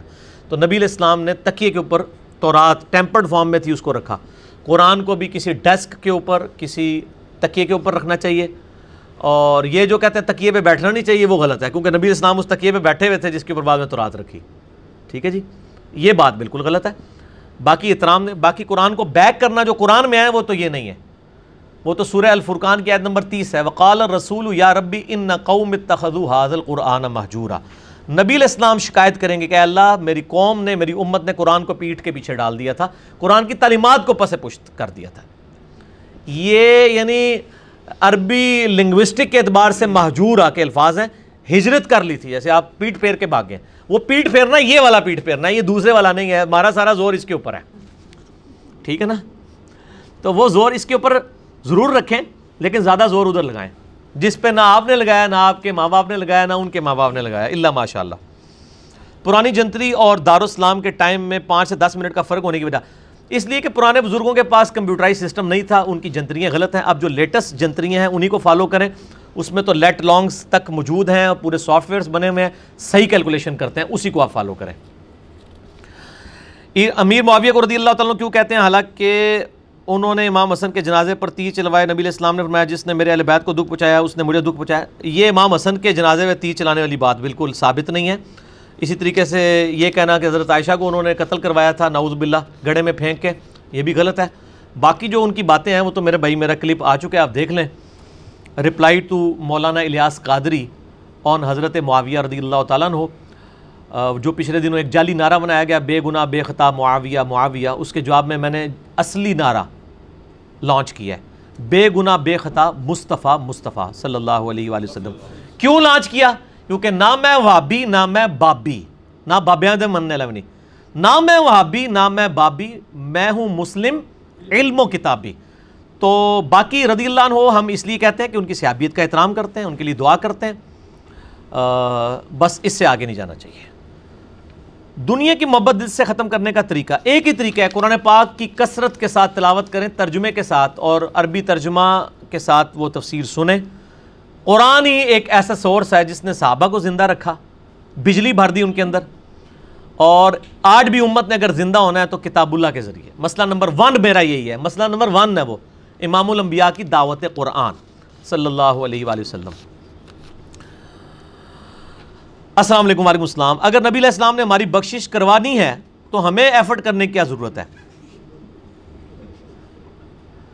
میرے بھائی یہ سوال تو پہلے نبی علیہ السلام سے ہونا چاہیے کہ اگر آپ نے ہماری بخشش کروانی ہے تو ہمیں نمازیں پڑھنے کی کیا ضرورت ہے. تو آپ علیہ السلام نے فرما دیا, بخاری مسلم دونوں میں حدیث ہے, اے میری بیٹی فاطمہ اس بات پہ مت اکڑنا کہ تم اللہ کے نبی کی بیٹی ہو, اگر اللہ کے حضور تم پکڑی گئی تو میں تمہارے کچھ کام نہیں آؤں گا. اے میری بیٹی فاطمہ میرے مال سے جو کچھ لینا ہے مجھ سے لے لے, اگر اللہ نے تجھے پکڑ لیا تو میں تیرے کام نہیں آؤں گا. ٹھیک ہو گیا. شفاعت بالاذن ہونی ہے, بالوجاہت نہیں ہے. شفاعت پہ مسئلہ 88B میرا دیکھ لیں. شفاعت کی بجائے یہ سوال ہونا چاہیے تھا کہ شفاعت اور اللہ کی رحمت ہی اگر ہے تو نمازیں پڑھنے کی کیا ضرورت ہے؟ اس لیے کہ کوئی شخص بھی پرفیکٹ نہیں ہے. ہمارے اعمال جو ہم کرتے ہیں اس کی کمزوریوں کی کمپنسیشن شفاعت رسول صلی اللہ علیہ وآلہ وسلم اور اللہ کی رحمت سے ہوگی. اللہ کی رحمت تو نبی علیہ السلام کو بھی چاہیے. بخاری مسلم کی حدیث ہے کہ کوئی شخص بھی بغیر اللہ کی رحمت کے جنت میں داخل نہیں ہوگا. ایک صحابی نے جرت کر کے پوچھا اے اللہ کے رسول آپ بھی؟ فرمایا ہاں میں بھی, جب تک اللہ کی رحمت مجھے ڈھام نہ لے میں بھی جنت میں نہیں داخل ہو سکتا. تو رحمت شفاعت سب کو چاہیے, اس لیے کہ وہ ہماری نیکیوں کی کمزوری کی کمپنسیشن ہے. یہ نہیں ہے کہ فرض نمازیں نہیں پڑھی ہیں تو ان کی کمپنسیشن کے لیے آپ یہ کرنے جا رہے ہیں. وہ تو صحیح مسلم میں 246 نمبر حدیث ہے کہ بندے کے کفر اور اسلام کے درمیان فرق نماز ہے. یہ کام نہیں ہونے ہیں. مسئلہ 88B میرا شفاعت کے اوپر دیکھ لیں. آخری سوال ہے, مغرب کی اذانیں بھی شروع ہونے والی ہیں. کیا پوری زندگی ہاتھ چھوڑ کر نماز پڑھ سکتے ہیں؟ او بھائی نماز پڑھو صحیح, ہاتھ چھوڑ کے پڑھیں یا ہاتھ باندھ کے پڑھیں, نماز پڑھنی چاہیے. جس طرح مرضی پڑھیں, دونوں طریقے ثابت ہیں. عبداللہ ابن زبیر سے المصنف ابن ابی شیبہ میں 3950 نمبر حدیث ہے کہ وہ ہاتھ چھوڑ کے نماز پڑھتے تھے. اس سے امام ابن ابی شیبہ نے رزلٹ بھی نکالا ہے اوپر باب کہ وہ صحابہ اور تابعین جو ہاتھ چھوڑ کے نماز پڑھتے تھے اور وہ صحابہ اور تابعین جو ہاتھ باندھ کے نماز پڑھتے تھے. ہاتھ باندھنا بھی سنت ہے, ہاتھ چھوڑنا بھی سنت ہے, دونوں طریقے سنت ہیں. باقی یہ کہنا کہ عبداللہ ابن زبیر نے یہ دین میں اختراع کیا تو یہ بالکل جھوٹ ہے, اس لیے کہ کسی صحابی, کسی تابعی, کسی محدث نے اس کو دین میں اختراع نہیں مانا. الٹا بڑے بڑے ائمہ ہاتھ چھوڑ کے نماز پڑھنے کے قائل ہیں. سعید ابن مسیب قائل ہیں, حسن بصری قائل ہیں, ابراہیم نخعی قائل ہیں, اور کتنے لوگ ہیں جو ہاتھ چھوڑ کے نماز پڑھنے کے قائل ہیں. دونوں طریقے سنت ہیں, اور ظاہر ہے کہ نبی علیہ السلام سے ہی یہ روایت ہے, کیونکہ سنن الکبریٰ البیہقی میں عبداللہ بن زبیر کے بارے میں موجود ہے کہ وہ کہتے ہیں کہ میں نے نماز حضرت ابوبکر سے سیکھی اور انہوں نے نبی علیہ السلام سے. عبداللہ ابن زبیر کی نماز نبی علیہ السلام کی نماز تھی. اور عبداللہ ابن زبیر ابو داؤد میں راوی اس حدیث کے کہ دائیں ہاتھ بائیں پہ رکھنا سنت ہے. ان کو پتہ بھی تھا, تب بھی وہ ہاتھ چھوڑ کے نماز پڑھتے تھے, کیونکہ آل امیہ صرف ایک سنت پہ عمل کرواتے تھے. وہ آل امیہ کے مخالف تھے, وہ دونوں سنتوں پہ اور اس پہ زیادہ عمل کرتے تھے. جیسے ام حبیبہ نے جان بوجھ کے چوتھے دن خوشبو ملی ہے, بخاری مسلم میں آتا ہے, اور کہا میں نے بتانا ہے کہ 3 دن سے زیادہ سوگ نہیں, میرا باپ مر گیا تھا, چوتھا دن ہے, میں نے سوگ ختم کر دیا. ٹھیک ہو گیا جی. باقی میرا یوٹیوب پہ کلپ ہے, سنی شیعہ کی نماز ایک ہے سوائے حنفیوں کے. کتابیں بھی متفق ہیں کہ سنی شیعہ کی نماز ایک ہے. وہ کلپ میرا لاکھوں لوگ دیکھ چکے ہیں, وہ آپ دیکھیں, آپ کو اس میں دلائل بھی کلیئر ہو جائیں گے. ٹھیک ہے جی. اللہ تعالیٰ سے دعا ہے جو حق بات میں نے کہی اللہ تعالیٰ ہمارے دلوں میں راسخ فرمائے. اگر جس بات میں غلط بات نکل گئی تو اللہ تعالیٰ دلوں سے معاف کر دے. سبحانک اللہم و بحمدک اشہد ان لا الہ الا انت استغفرک و اتوب الیک وما علینا الا البلاغ المبین. جزاکم اللہ خیرا.